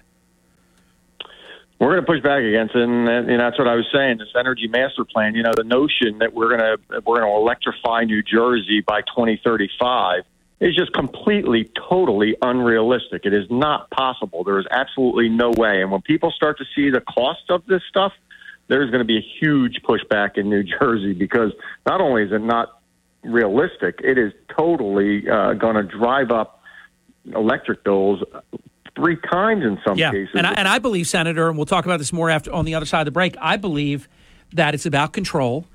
They want to be able to tell you at some point, hey, we're having rolling blackouts, brownouts. You can't drive your cars. They've already done it in California. I mean, this is about control. They want to take your car from you and actually be able to tell you when you'll be able to drive. They don't have enough charging stations. They don't have enough of the product. Who knows? I mean, these batteries that catch on fire and fire departments can't put them out. They just continue to burn. They put them out and they restart and burn more. You see this stuff even on planes this week with some of these lithium-type batteries that started a fire on a Spirit airplane. It's crazy. And it just, the only saving grace to this, it proves what frauds and intellectually dishonest people they are. Because to pursue their agenda, they're willing to overlook everything that they would never allow at any other point in time. So it's about control. It's about completely changing America into their vision of having total control of our lives, total control of our energy, total control of our food, total control of our health care, and then you're left with needing them in order to make it. And that's what they want. They don't want what we want, and that is for us to be free, for capitalism and people to be able to grow to the limits that they're capable, equal opportunity for all, but equal results are not guaranteed. That's why they're doing away with grades, and you can't be the valedictorian anymore because you might hurt somebody's feeling who's not. This is crazy what's going on. The sexualizing of our children. Oh, my gosh, don't get me started. It's incredible what's going on. Much more with Senator Vince Palestina right after this. Markley, Van Camp, and Robbins. Try anything to raise the cost of precision jobs, I will veto it. Precision Jobs is the new Fiddlesticks. Markley, Van Camp, and Robbins. Weekday afternoons at 1 on WPG Talk Radio 95.5. WPG Talk Radio 95.5. And we are back. I was just saying, I can't believe how fast Senator Palestina's hour goes. Just like that. I'm blaming you. You're too interesting, Senator. It's just, it just in the blink of an eye, we're done each month. I want to recount. Thanks, I appreciate that. It does go by quick. It's unbelievable. You think about going on and talking on a show for an hour, but it does fly by. It's like you blink and you're done. It's true. So let me, in the 6-7 minutes that we have, give you the opportunity to talk about anything you want to talk about, because you've been very, generous to take my questions, which I think were important for our listeners. The anchor rebate, this whole windmill thing. By the way, how is this going to end? Is it just go pound sand, scratch your hiney, you're out? We say that it's not the windmills and we're just all systems go. They're not stopping, right? They're just doing this, right? They are continuing on, Harry, and I think, as I said, it goes back to these incidental take authorizations where they have been granted these authorizations to disrupt marine mammal life. And so, I think that there was a recognition when you hear some of the people with these federal regulators talk, there was a recognition that there was going to be an impact in some of these things. I don't think anybody thought we would see 25 whales and 5 dolphins washing up on our shores in a matter of 2 months, or what's it been, December, January, February, 3 months. But, they knew that there was going to be disruption with everything going on. When you're doing sonar in one of the lease areas, you're doing drilling in another lease area, clearly there is an impact that is occurring, and they're avoiding that area and coming into other areas where they're potentially getting hit by ships or whatever's going on. But again, it goes back to nobody knowing exactly what is happening, and they need to take a deep breath, and we need to try to work together to figure it out. But so far, no stoppage. They're continuing forward. I mean, this is all about their so-called green agenda. I can't ignore the fact that there's massive dollars involved in this, that's got to be in the calculus.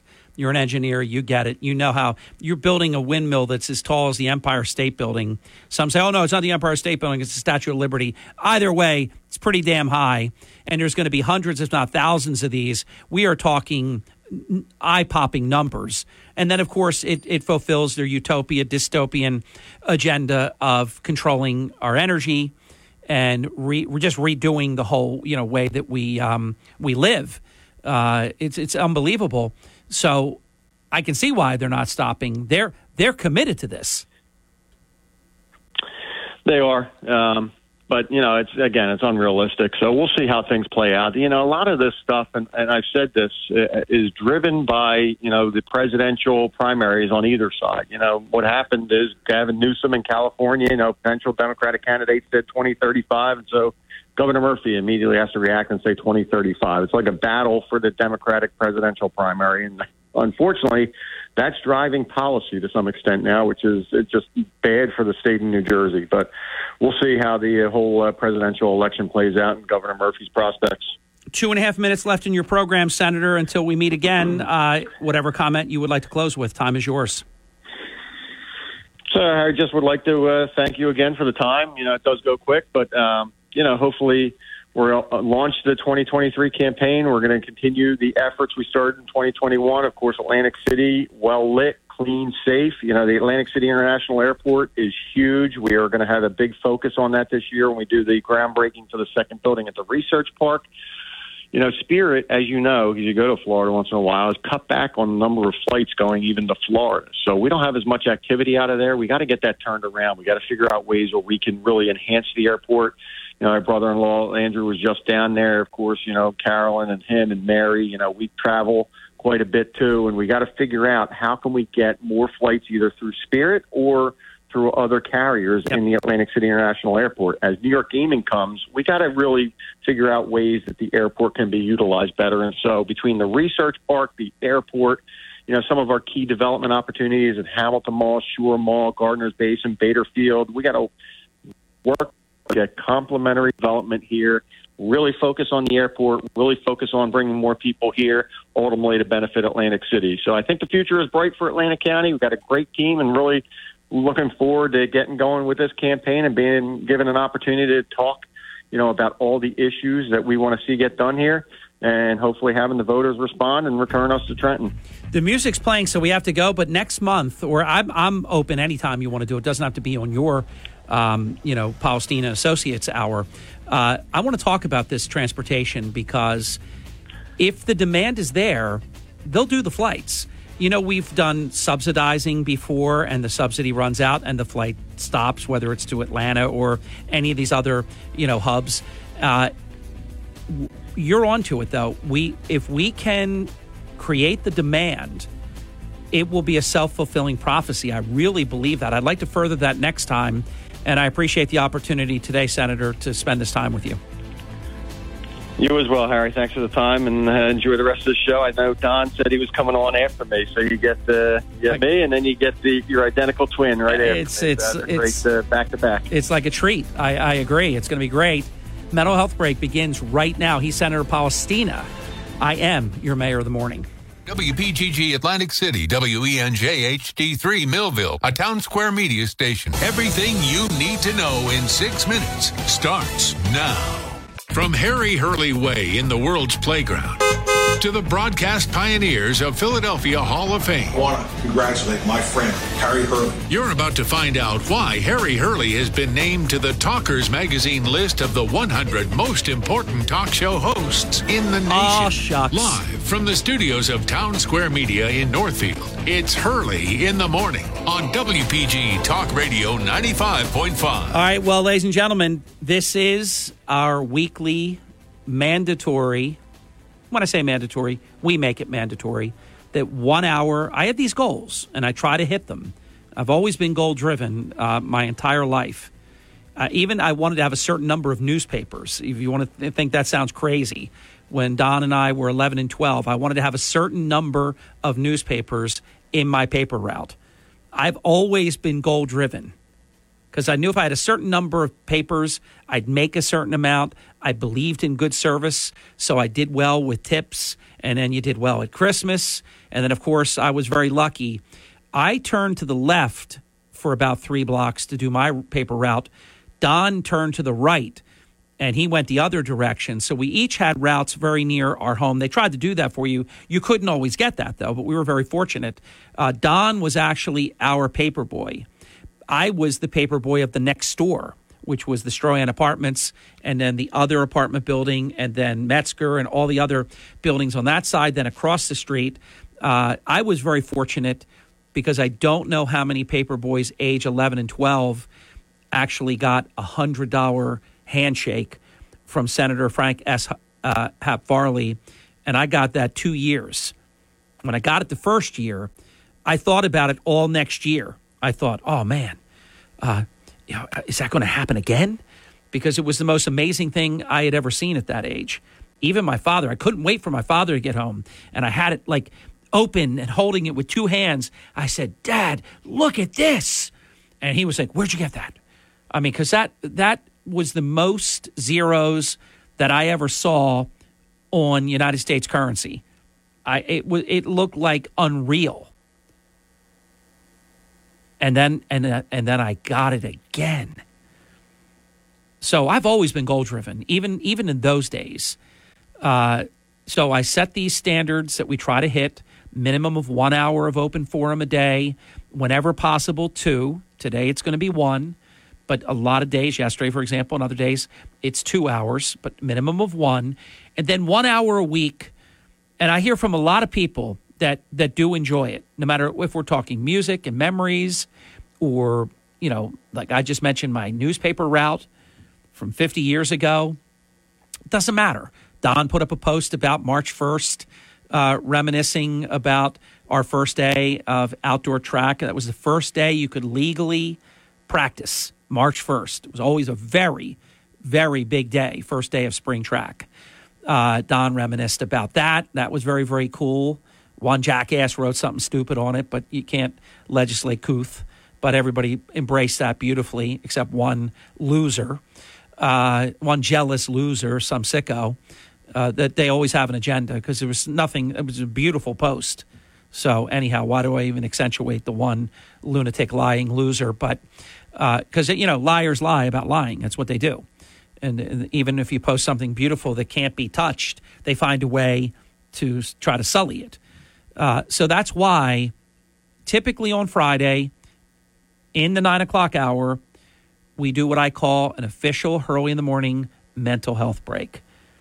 None of that crap, none of the hot talk, no stress, no fuss, no muss, just fun. And Don, even though we had to wake up incredibly early, so I've been waiting. You're slightly older twin brother, 2 minutes older. I've been waking up early in the morning for a long time. Oh yeah, you start those. It was amazing. I hear you talking about the press route. What a great experience that young people will never have again. It was a beautiful proving ground. We ran our own business. I mean, I wrote about it recently, and you and I talked about it after I published, that we had to service the clients, we had to run the business, we had to collect the money, we had to reconcile the money with the district manager, who I can't believe 50 years later I still remember was Ralph Benskin. How could I possibly remember that, Don? Yeah, well, they were important days. It's interesting what stays with you. And he's a memorable guy, and he was very good to us. He was really good at managing young people and encouraging and. So here's what I was left with. You remember the orange card that was in the little the ringlet that carried all the your customers' addresses? Well, you well know. I know the difference between the white card and the orange card, but do tell.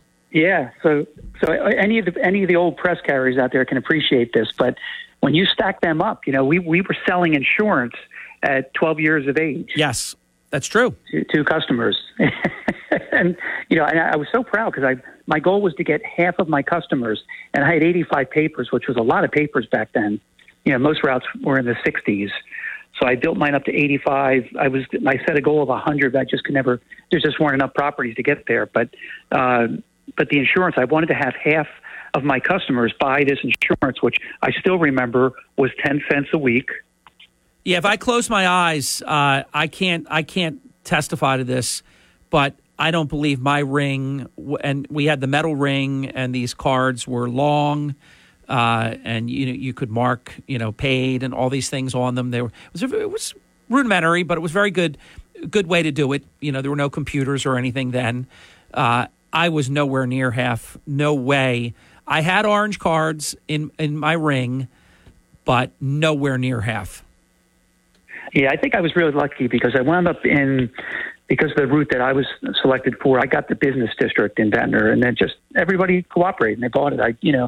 But I was really persistent because I would ask every week, and we of course took it for our house, and I showed people I'm a customer too. It was kind of funny. I had Sacramento Avenue, but the other side of the street. You were our paper boy, so I was not our paper boy, but I had the other half of Sacramento. Then I had Harvard, Cambridge, Cornwall, and Derby.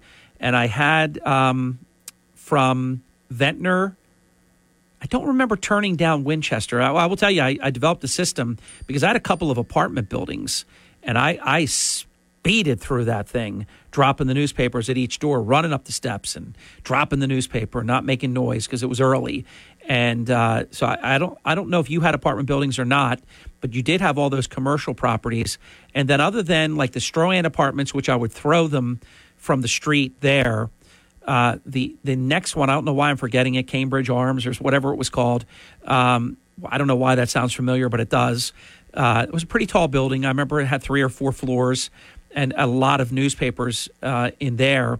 I'd have to run them in there, though. I obviously parked the bike. And first year, we actually delivered them with hand carts. Then we got the bike, which was awesome, in the basket for year 2.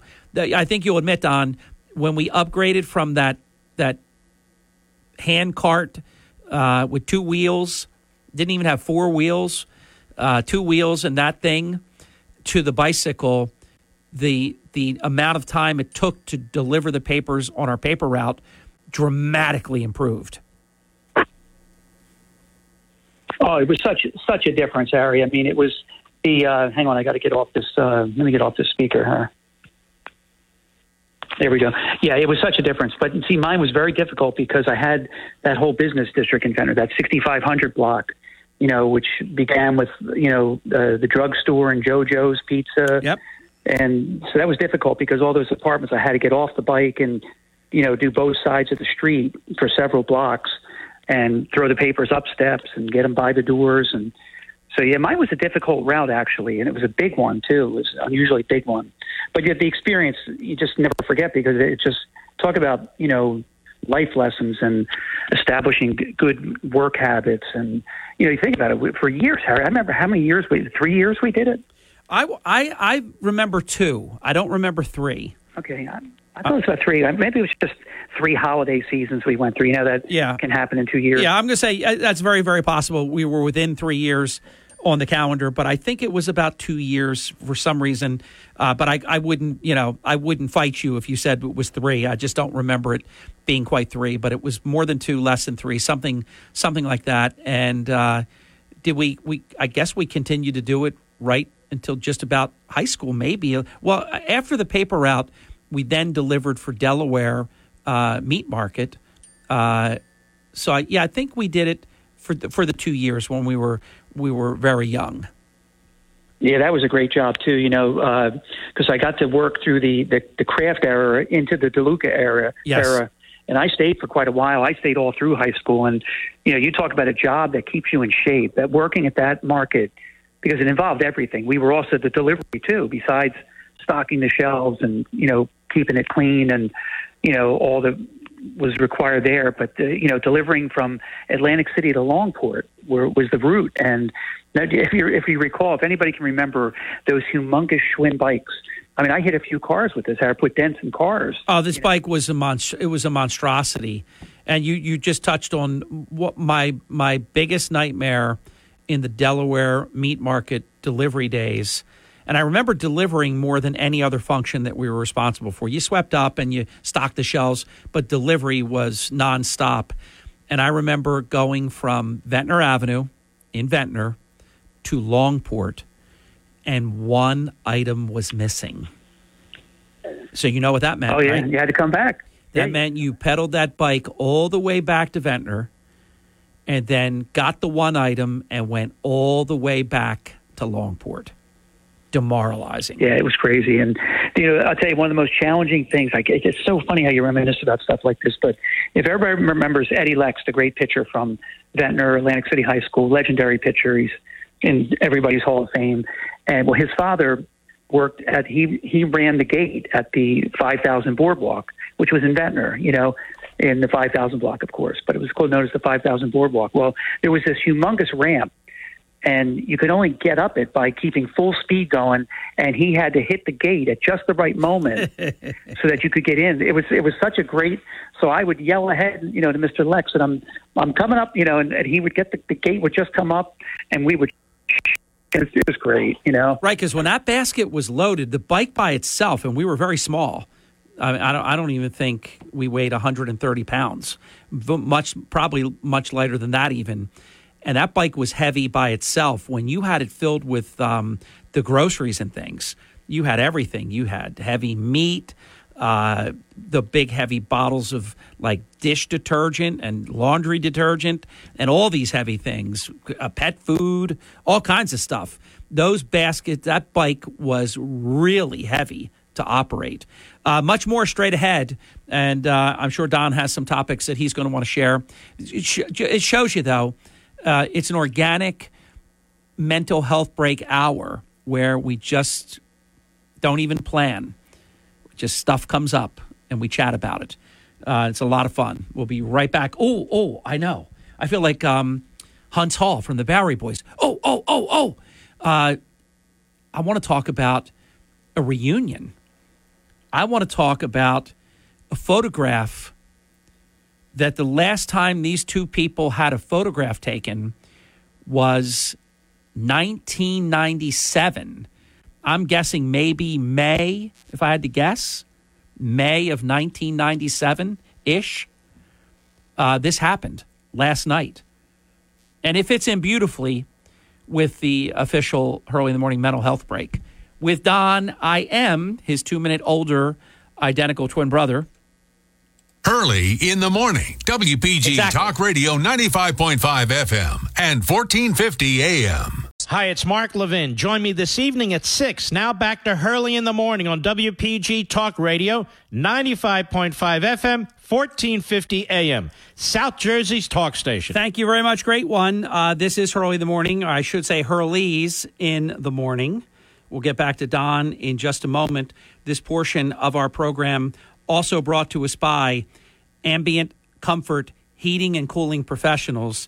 And my friends right now are offering something that if you are in need of this type of equipment at this time, as your furnace and air conditioner age, they become less efficient. They cost you more money to operate, obviously, and they create a higher risk for expensive repairs. Ambient Comfort has a new program that gives you a new high-energy efficiency furnace and air conditioner installed with no interest and no payments for 12 months. So if you need it now, but you need a little bit of a cushion, you get 12 free months. It's a terrific idea, and if you're able to pay the thing off during the 12 months, then it's interest-free, and you can spread it out over 12 even payments. Or you would not have to make a payment for 12 months, and then you begin your payments at that point. So it's a really great idea. You can have your Elite or Signature system installed, and if you do so by March 31st, you'll get 10 years parts and labor at no additional cost. This is truly an amazing offer. No payments or interest for a year for qualified customers and 10 years free parts and labor on your new heating and air conditioning systems. Enjoy the comfort of knowing that your home will be comfortable in the cold and warm weather for many years to come, with no extra expense. For details about this and to get your system installed before March 31st, call my friends at Ambient Comfort at 609-568-0955. That's 609-568-0955, or visit AmbientComfortNJ.com. When comfort matters, choose Ambient Comfort, the official and exclusive provider for the Hurley in the Morning program. Brother Don Hurley in a Hurley in the Morning official mental health break month. So last evening, and this still qualifies as good news, lighthearted, fun, none of the hot talk or, nasty stuff, negative stuff that's going on. A photograph that is now in my possession was taken between a man named Gormley and a man named Hurley, the two of you, the first photograph of the two of you since 1997. How was that? What was that like? That is correct. It was great. It was just great. It was, first off, it was a great event. It was one of those really high energy type of events. And I was so happy because I hadn't seen the senator in so long, and he wanted to take a photo, which I was really happy about because I had joked that, you realize that, you and I haven't taken a photo together since 1997.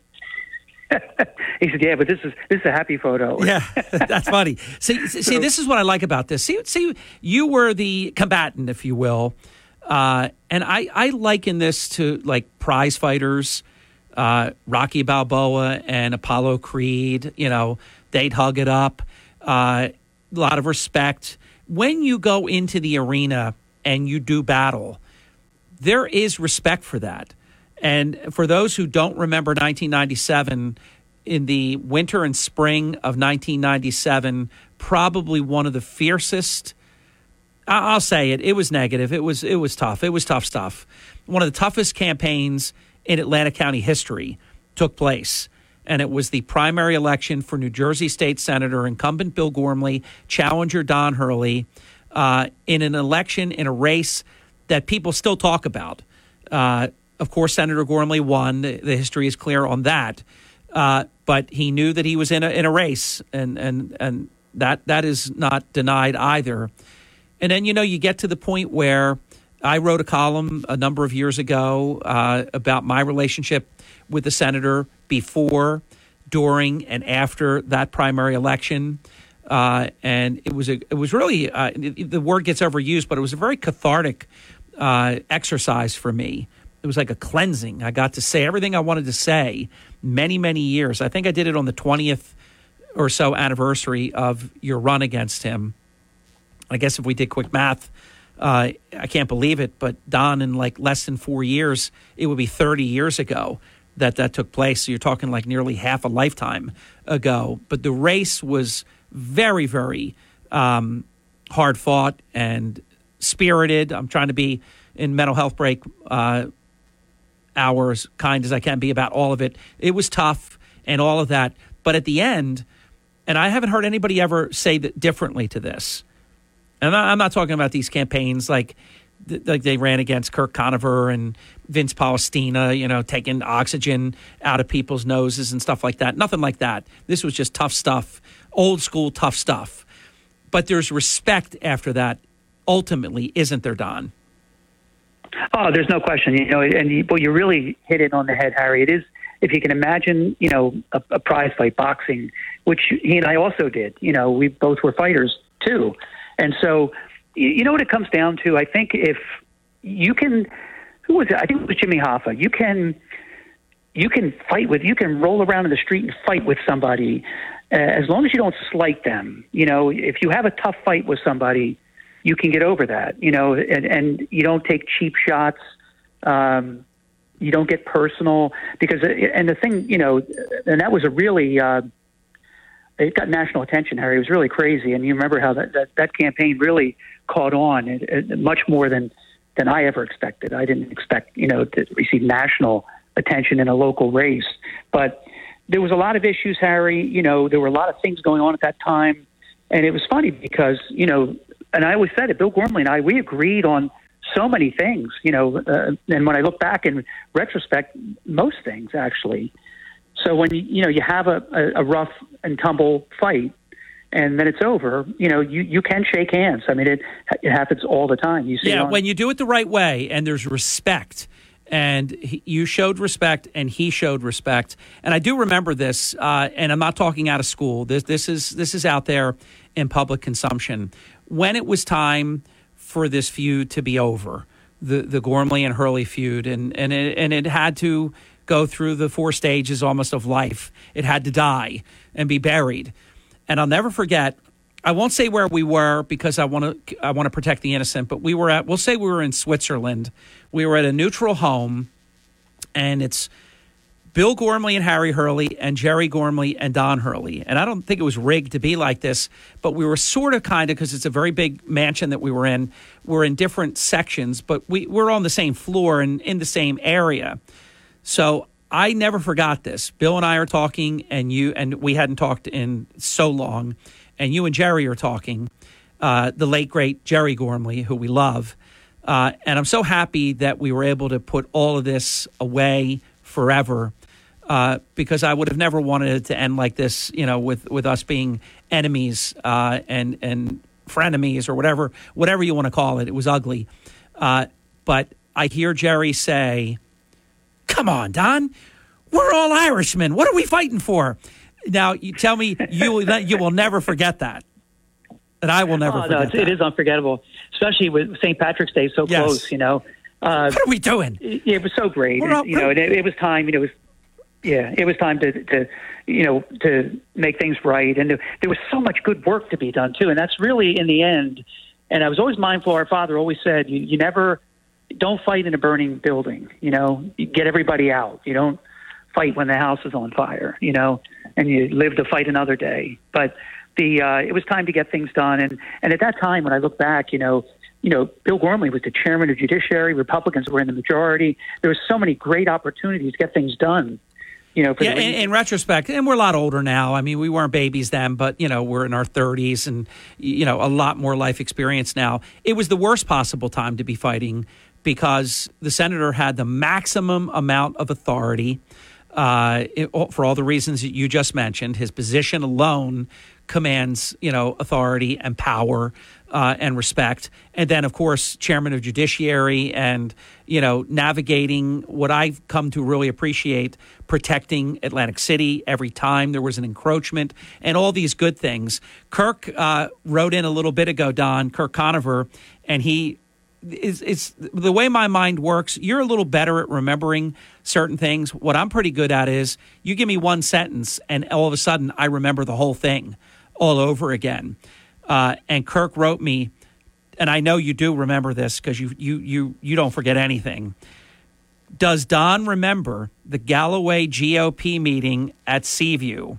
Half the club quit and walked out, leaving me, meaning Kirk, to run the meeting and allowing Don to speak. This is how hard fought this was. They didn't even want to let you speak, and half their club quit because you were going to be able to speak. No doubt you remember that, correct? Crazy. I remember it very well, and it was funny because, I was friends with everybody. I mean, and so I got there, and I remember half the group walked out. I remember saying, should I walk out with them? I don't know. Really, I'm a little perplexed right now. And Kirk was always the gentleman. He said, no, you came here to speak, and you're going to speak. And of course we did. And it was great because, you know what, I'll never forget because it started out so nasty. And I did not know the woman, but I knew her to see her, and I still see her. Every once in a while we laugh about it. But, it was very politically charged. And, I came to give my message. And so, but it just, there was so much tension in the room, Harry, as Kirk would remember. And this woman stood up, didn't even give me a chance. And she said, and it was mostly women that were left behind. All the men left. And I don't know if that means anything or not, but it just was mostly women. And I think in particular, the Mothers Club was there. So, and I had no way of, preparing for this, but this woman stood up. She was angry and, red-faced and said, Mr. Hurley, okay, you're a policeman and you're heroic. And what's the best thing you ever, what's the best thing you've ever done? And Harry, I'm just on the fly. I'll never forget this. I said, I'm a really good father. And you could, the audience just exhaled. It was like all the tension was gone. I guess they expected some, war story or something. Some political answer that's not what you were about. There was something I wanted to say about the half who walked out. Yeah, it is this. I don't respect that. I don't appreciate that, but I do understand it because people were being put in a position where you have to choose. And even allowing you to speak could be perceived as disloyal to the senator. So that's why that type of intra party type battle is it's tough on people, because it makes people have to make decisions they don't want to have to make. People that always liked Gormley and always liked Hurley suddenly got to hate Hurley or hate Gormley. But I know your campaign wasn't about, you didn't want anybody to hate anybody, and he didn't really want anybody to hate anybody. But that's what it does, though. It makes people have to choose, and that's uncomfortable. Yeah, and I think what resulted out of that, and Kirk would remember this, I think, much better. I think they wound up with two clubs for quite a while. There wound up being two clubs. They split. They fractured that night. Yeah. Over that. Hey, look, and we've seen a lot of that. Egg Harbor Township had Egg Harbor Township regular Republicans, and then Sonny and a bunch of Republicans, they split off and became the United Egg Harbor Township Republican Club, which is still the prevailing majority Republican Party all these years later. And they ran candidates at the in the primary, and they won. They won the majority. It's like what happened in Atlantic City, where the Democratic committee over different periods of time goes one way or the other. And so what I think is really cool, and I want to get the break in, but we'll talk about this for one more minute after the break. I love when I witness something completely, utterly close the circle. Two smiling men who 26 years ago ran one of the most aggressive, I don't want to just say nasty, because it was really more hard fought than it was nasty. I mean, you did get compared to Donald Trump or something. That was considered an insult. I thought that was kind of funny. And you were like a union boss and this kind of thing. But, I mean, it was really more just bare knuckle, hard fought, in your face kind of stuff, as opposed to some of these other things that I'm not going to get into because it would violate the mental health break doctrine. It wasn't that, but it was extremely. It was a stressful, extremely difficult, challenging period that still, even up north, when they write articles about the great feuds of all time, it's Gormley's, and they make it plural, and Hurley's, and they make it plural. Then they tie in, and the ones on the radio, and they add all these elements and layers to it all that you don't always see. Identical twins and the whole deal, the brothers, Gormley, and so on and so forth. So it was, they say, may you live in interesting times, Chinese proverb. That was a very interesting time. So we'll let you have a closing comment on the other side. But I was just happy last night. Bill and I, we buried the hatchet years and years and years ago. I wrote, basically, he didn't ask for it. It wasn't like you got to do a mea culpa or we can't talk or anything ever again. But I did it on my own. I wrote basically an apology column because I was not proud of, some of my on-air commentary, not only during that campaign, but for years that followed. This thing didn't end. And even people can look it up. It's in the Press of Atlantic City archives. I saw it last night, as a matter of fact. But I'm just happy where it is now. And I loved having the photo texted to me last night. It was just like the epilogue. Like, look at these two guys that ran against each other almost 30 years ago and really gave it to each other. And it was kind of like Rocky Balboa and Apollo Creed. And I'm going to say Gormley gets to be Rocky, Don gets to be Apollo Creed in Rocky Part 2. A real 15-round heavyweight slug out. I mean, it was really epic and voluminously covered, even featured in War at the Shore, the book by Bronson, and in countless newspaper articles and commentary around the state. And even to this day, I get things sent to me once in a while that have the list of the great feuds of New Jersey history, and it's in there. It's got to be. It was epic. We'll be back. Brother Don continues after this word from my very good friend, Brian Kilmeade, who will be our guest of honor and keynote speaker at Resorts Casino Hotel in Atlantic City in the famed, iconic Ocean Ballroom on Friday, September 29th. I tell you, I can't wait. A lot of big things. We've got Talkers coming up in June.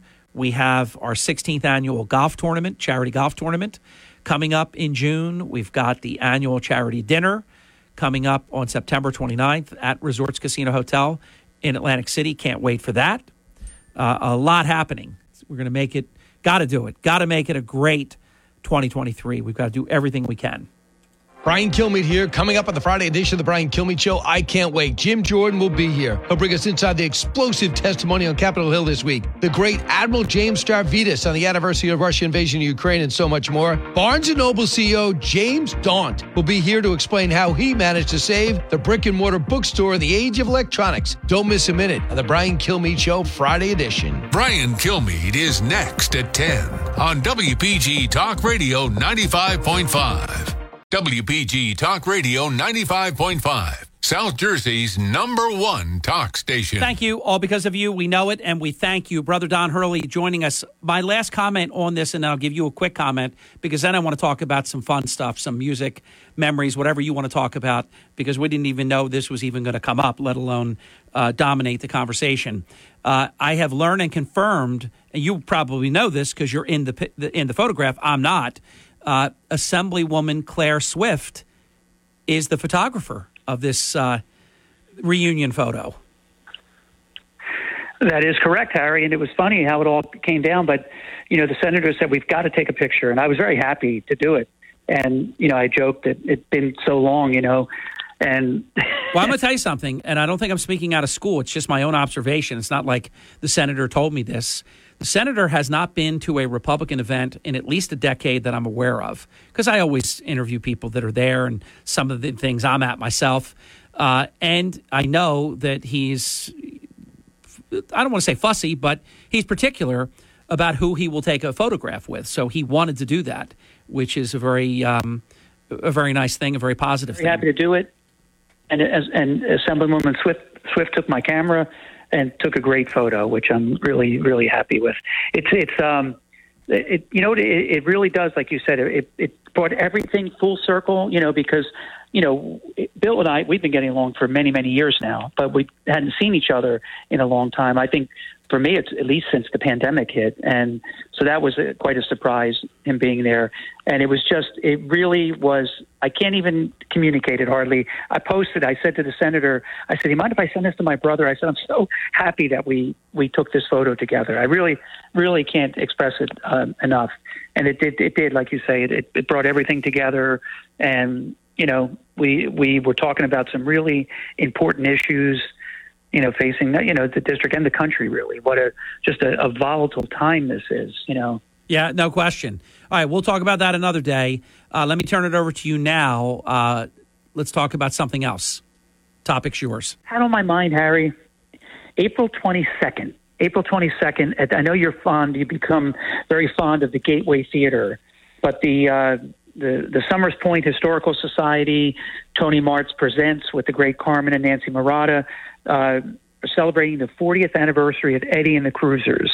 And it's a very special project for me, Harry. I was there, in the beginning when they filmed the movie.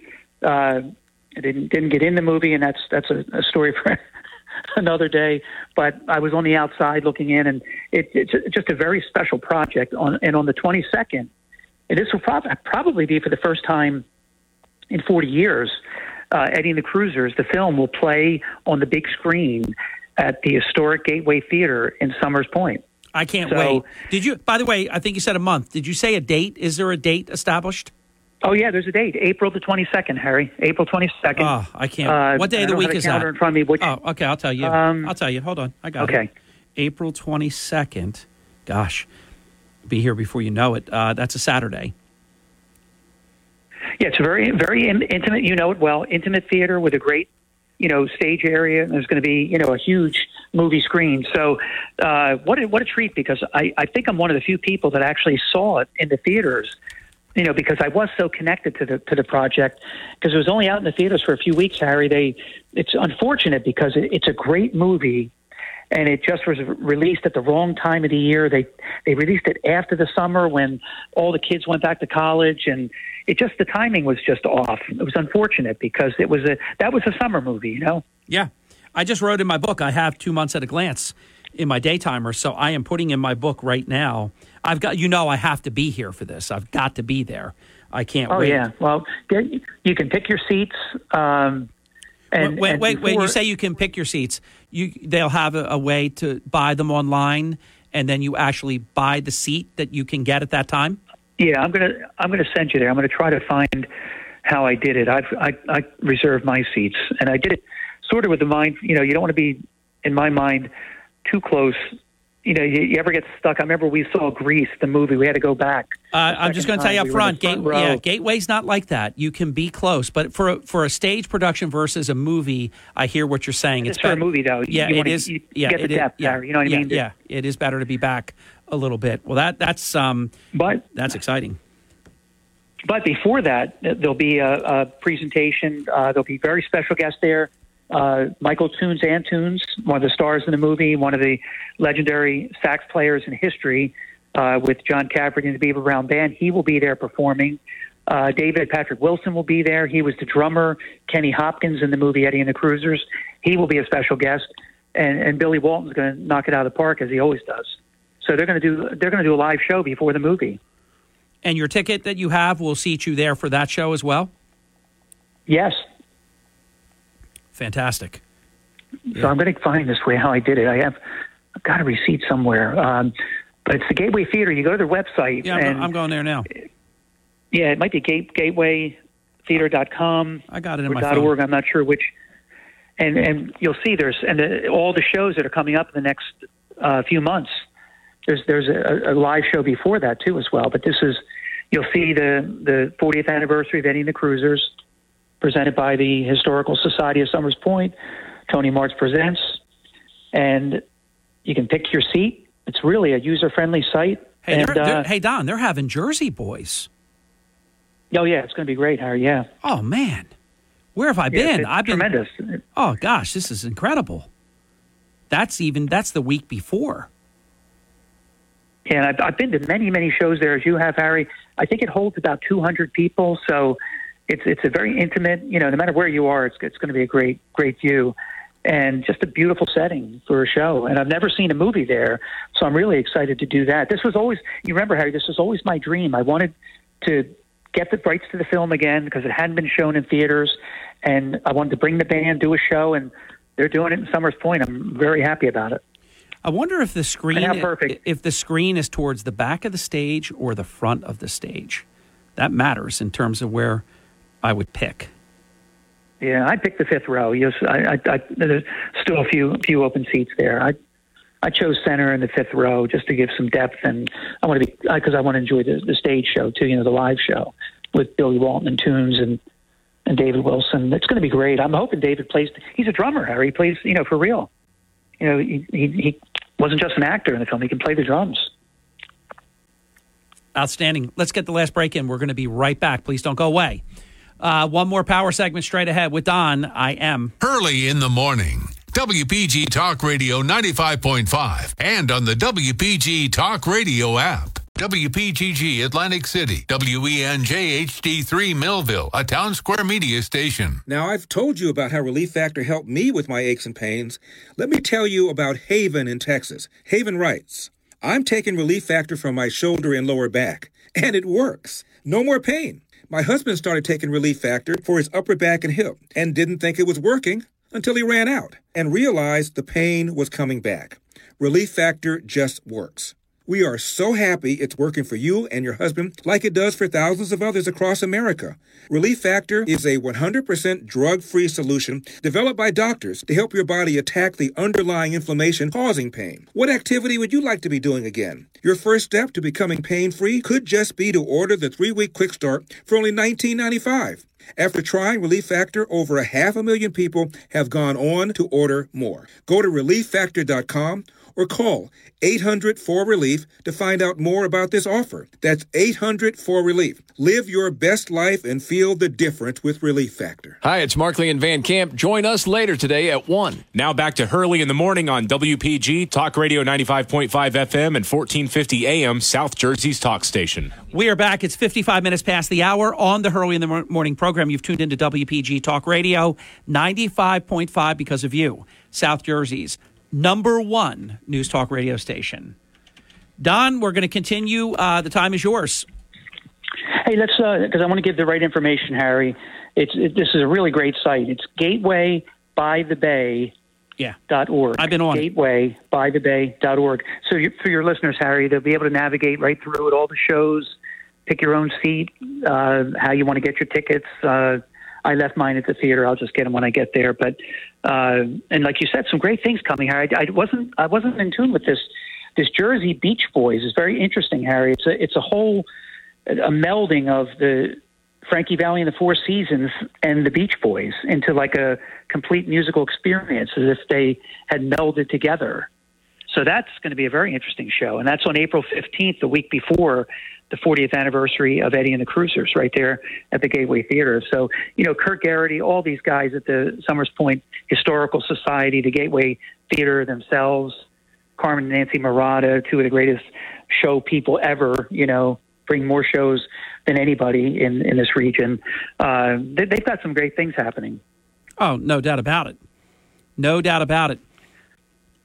What else is on that out? Yeah. This Eddie and the Cruisers thing is very special, and I've got a whole radio special I'm going to be putting together in honor of the 40th anniversary. I just re-interviewed John Cafferty for this new special that I put together, and we've got everybody, Harry. I've got the author that started the whole thing, Eddie and the Cruisers, a guy, very interesting man, Harry. He's a professor, still teaching after many, many years, into 50 years of teaching, but he used to come down to the Jersey Shore. And in particular, he was working at the Vineland Journal newspaper. And this whole idea, this whole thing, and that's where, if you notice, in parts of Eddie and the Cruiser, they're in Vineland. They mention Vineland. They're in Vineland where, the Tom Berenger, the Wordman character, is teaching at a high school, and he called it Vineland. So, but P.F. Klug, who is the writer of Eddie and the Cruisers, Harry, he's going to be a part of the show, and I've interviewed Tunes, of course, Mike Tunes and Tunes. I've interviewed Helen Schneider, is a superstar in Europe now, where she lives in Germany these days. It was a great interview we had. And in fact, she told me that she speaks fluent German, and she hadn't done an interview in English. And she was nervous, actually. It had been so long since she had interviewed with the English language, But she's become a superstar as a singer in Europe. So she's a part of the show.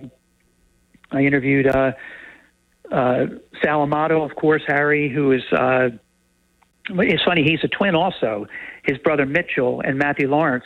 Matthew Lawrence played Sal Amato. He got a kick out of us because you and I were twins. Yeah. And when we interviewed him, he's coming back for the show. So we're going to do a whole 40th anniversary in advance of this special reunion in Summers Point. So what better place, too, than right there where it all happened on Bay Avenue. Yeah. And Harry, I'd really encourage your listeners, enjoy Bay Avenue if you don't take the opportunity very often. There's so many great venues, so many great restaurants, the view. I've become, and I've always enjoyed Bay Avenue, but just, a lover of that area. It's just a jewel. It's just a beautiful piece of property with some historic opportunities, venues. Great. You'll be able to this spring. They'll open up the Clam Bar for one more season, Harry. That's one of the iconic spots, and they fortunately got one more season out of it before whatever happens there. But always something nice, always something good to eat. Someplace nice to meet with people, and of course those great live shows every Friday night for the entire summer. Happen right on that little amphitheater. I'm a little hard to get out sometimes, but you convinced me, and there was these acts that I just really wanted to see. John Cafferty and Beaver Brown Band. So we then started coming every week with you after that. That is, if we could impress upon people, and it's not even like they need the push. It was packed. But that is a wonderful entertainment to just enjoy on the beach. Oh yeah, it is just fantastic. It's free for everybody because they work so hard to bring in all the shows about to sponsor them, and so it's free entertainment. I mean, where are you going to get that? And really just a delightful atmosphere. I don't know what if anything. There's never bugs, Harry. If people think about being close to the bay, there's never bugs. It just doesn't happen. It just I can't explain it, but I go every week for many years. The tide usually cooperates for the most part, and I mean it's never a situation where it floods the beach, but that's generally never a problem. And Carmen and Nancy Murata bring some really great A-list talent, and I haven't seen the lineup yet for this summer, but they've been working on it since last year, so it'll be great. Hey, Harry, something else I wanted to touch on. Mickey Dolenz, who's become a good friend through the years, he's still celebrating the Monkees, Harry, and before all this happens in April, he'll be at Ovation, Harry, Ovation Hall, which is one of the greatest entertainment venues anywhere, let alone Atlantic City. It is built for music. When Revel built that's one thing they did right, was that showroom. Oh. And Mickey Dolenz on April 7th, Harry, is going to celebrate the Monkees and in particular highlight that great album Headquarters, which, was sort of their answer. They finally, the Monkees wanted to cut the strings. They wanted to produce their own album, play on, because they all were players. They all very good instrumentalists, and up till that point, they had the greatest musicians in music, Glenn Campbell and the whole Wrecking Crew playing for them. But this one album and thereafter, with Headquarters, they played their own music. They wrote the songs. It's a really fine album, and he'll highlight that as well with all the classic hits from the Monkees. So Mickey's still going strong, Harry. I saw him on Jimmy Fallon the other night. Just great. I mean, and he's the sole surviving Monkee, and it's just what a story when you think about something that they created sort of. I don't want to say it's a spoof, but the fact that these four guys who were so hugely talented got plucked out of a huge audition, with the exception of Davy Jones, by the way, Harry. He had the gig. They knew him. He was already like a known quantity at that time, having played Broadway and theater, and so he had the gig. But it's really amazing the way these guys came together. And I think Mickey says that Pinocchio became a real boy, Harry. It all worked. So it's a pretty cool story, and 50 years of the Monkees, Harry. I mean, how crazy is that? Probably closer to 60 now. It is amazing. Well, I remember interviewing, you would call him David, which was kind of cool when I would hear you do that. When I interviewed Davy Jones, and he was talking about monkey tapes in the jungles of Vietnam. Who could imagine monkey tapes? I mean, they're amazed at how far this, went around the world. Oh, yeah. I mean, think, this was really the answer to A Hard Day's Night. This was the American answer to the Beatles. And, they called them the prefab four. I like that. So it all worked, and you think it was kind of interesting because I think they tried to break away from it, but it just wouldn't stop. People just kept demanding this music, and they should be in the Rock and Roll Hall of Fame, Harry. They've got records and, so many millions of records sold, and the music is good, whether, because you think back then, Harry, virtually no one was playing all their own music. Everybody had the Wrecking Crew. Nobody held it against anybody else, but they held it against these guys because, they came by way of a television show. So it's interesting. It was a TV show about a band struggling that became a real band. Yep. And that's the way it worked. And so I'm just really fond. I just love the whole Monkees project. I think, underrated, very well appreciated though, but I think underrated in terms of Mike Nesmith, for instance, tremendous songwriter, great guitar player, Peter Tork, virtuoso. Mickey Dolenz could sing with anybody, one of the greatest pop singers of the last 60 years, without a doubt. I think, anybody being honest, for sheer voice, power, his tone, he's still great. Davy Jones, so talented, multi-talented, great actor. I think, it's funny. I did it probably more with David than I did the rest of them because I knew him so well. But he would love to have been a serious actor, I think if anybody gets what they really want, but of course he had this thing that was just so powerful, this Monkees thing. Oh, yeah. It just did it all. But he, as you know, you went to them. He did a lot of the shows out there over the years. The music says we have to go. Kilmeade says he wants to stay. So thanks for a great hour. Loved it all. Great to be with you, Harry. Yep. You're a great audience. Great history, Don, was made last night.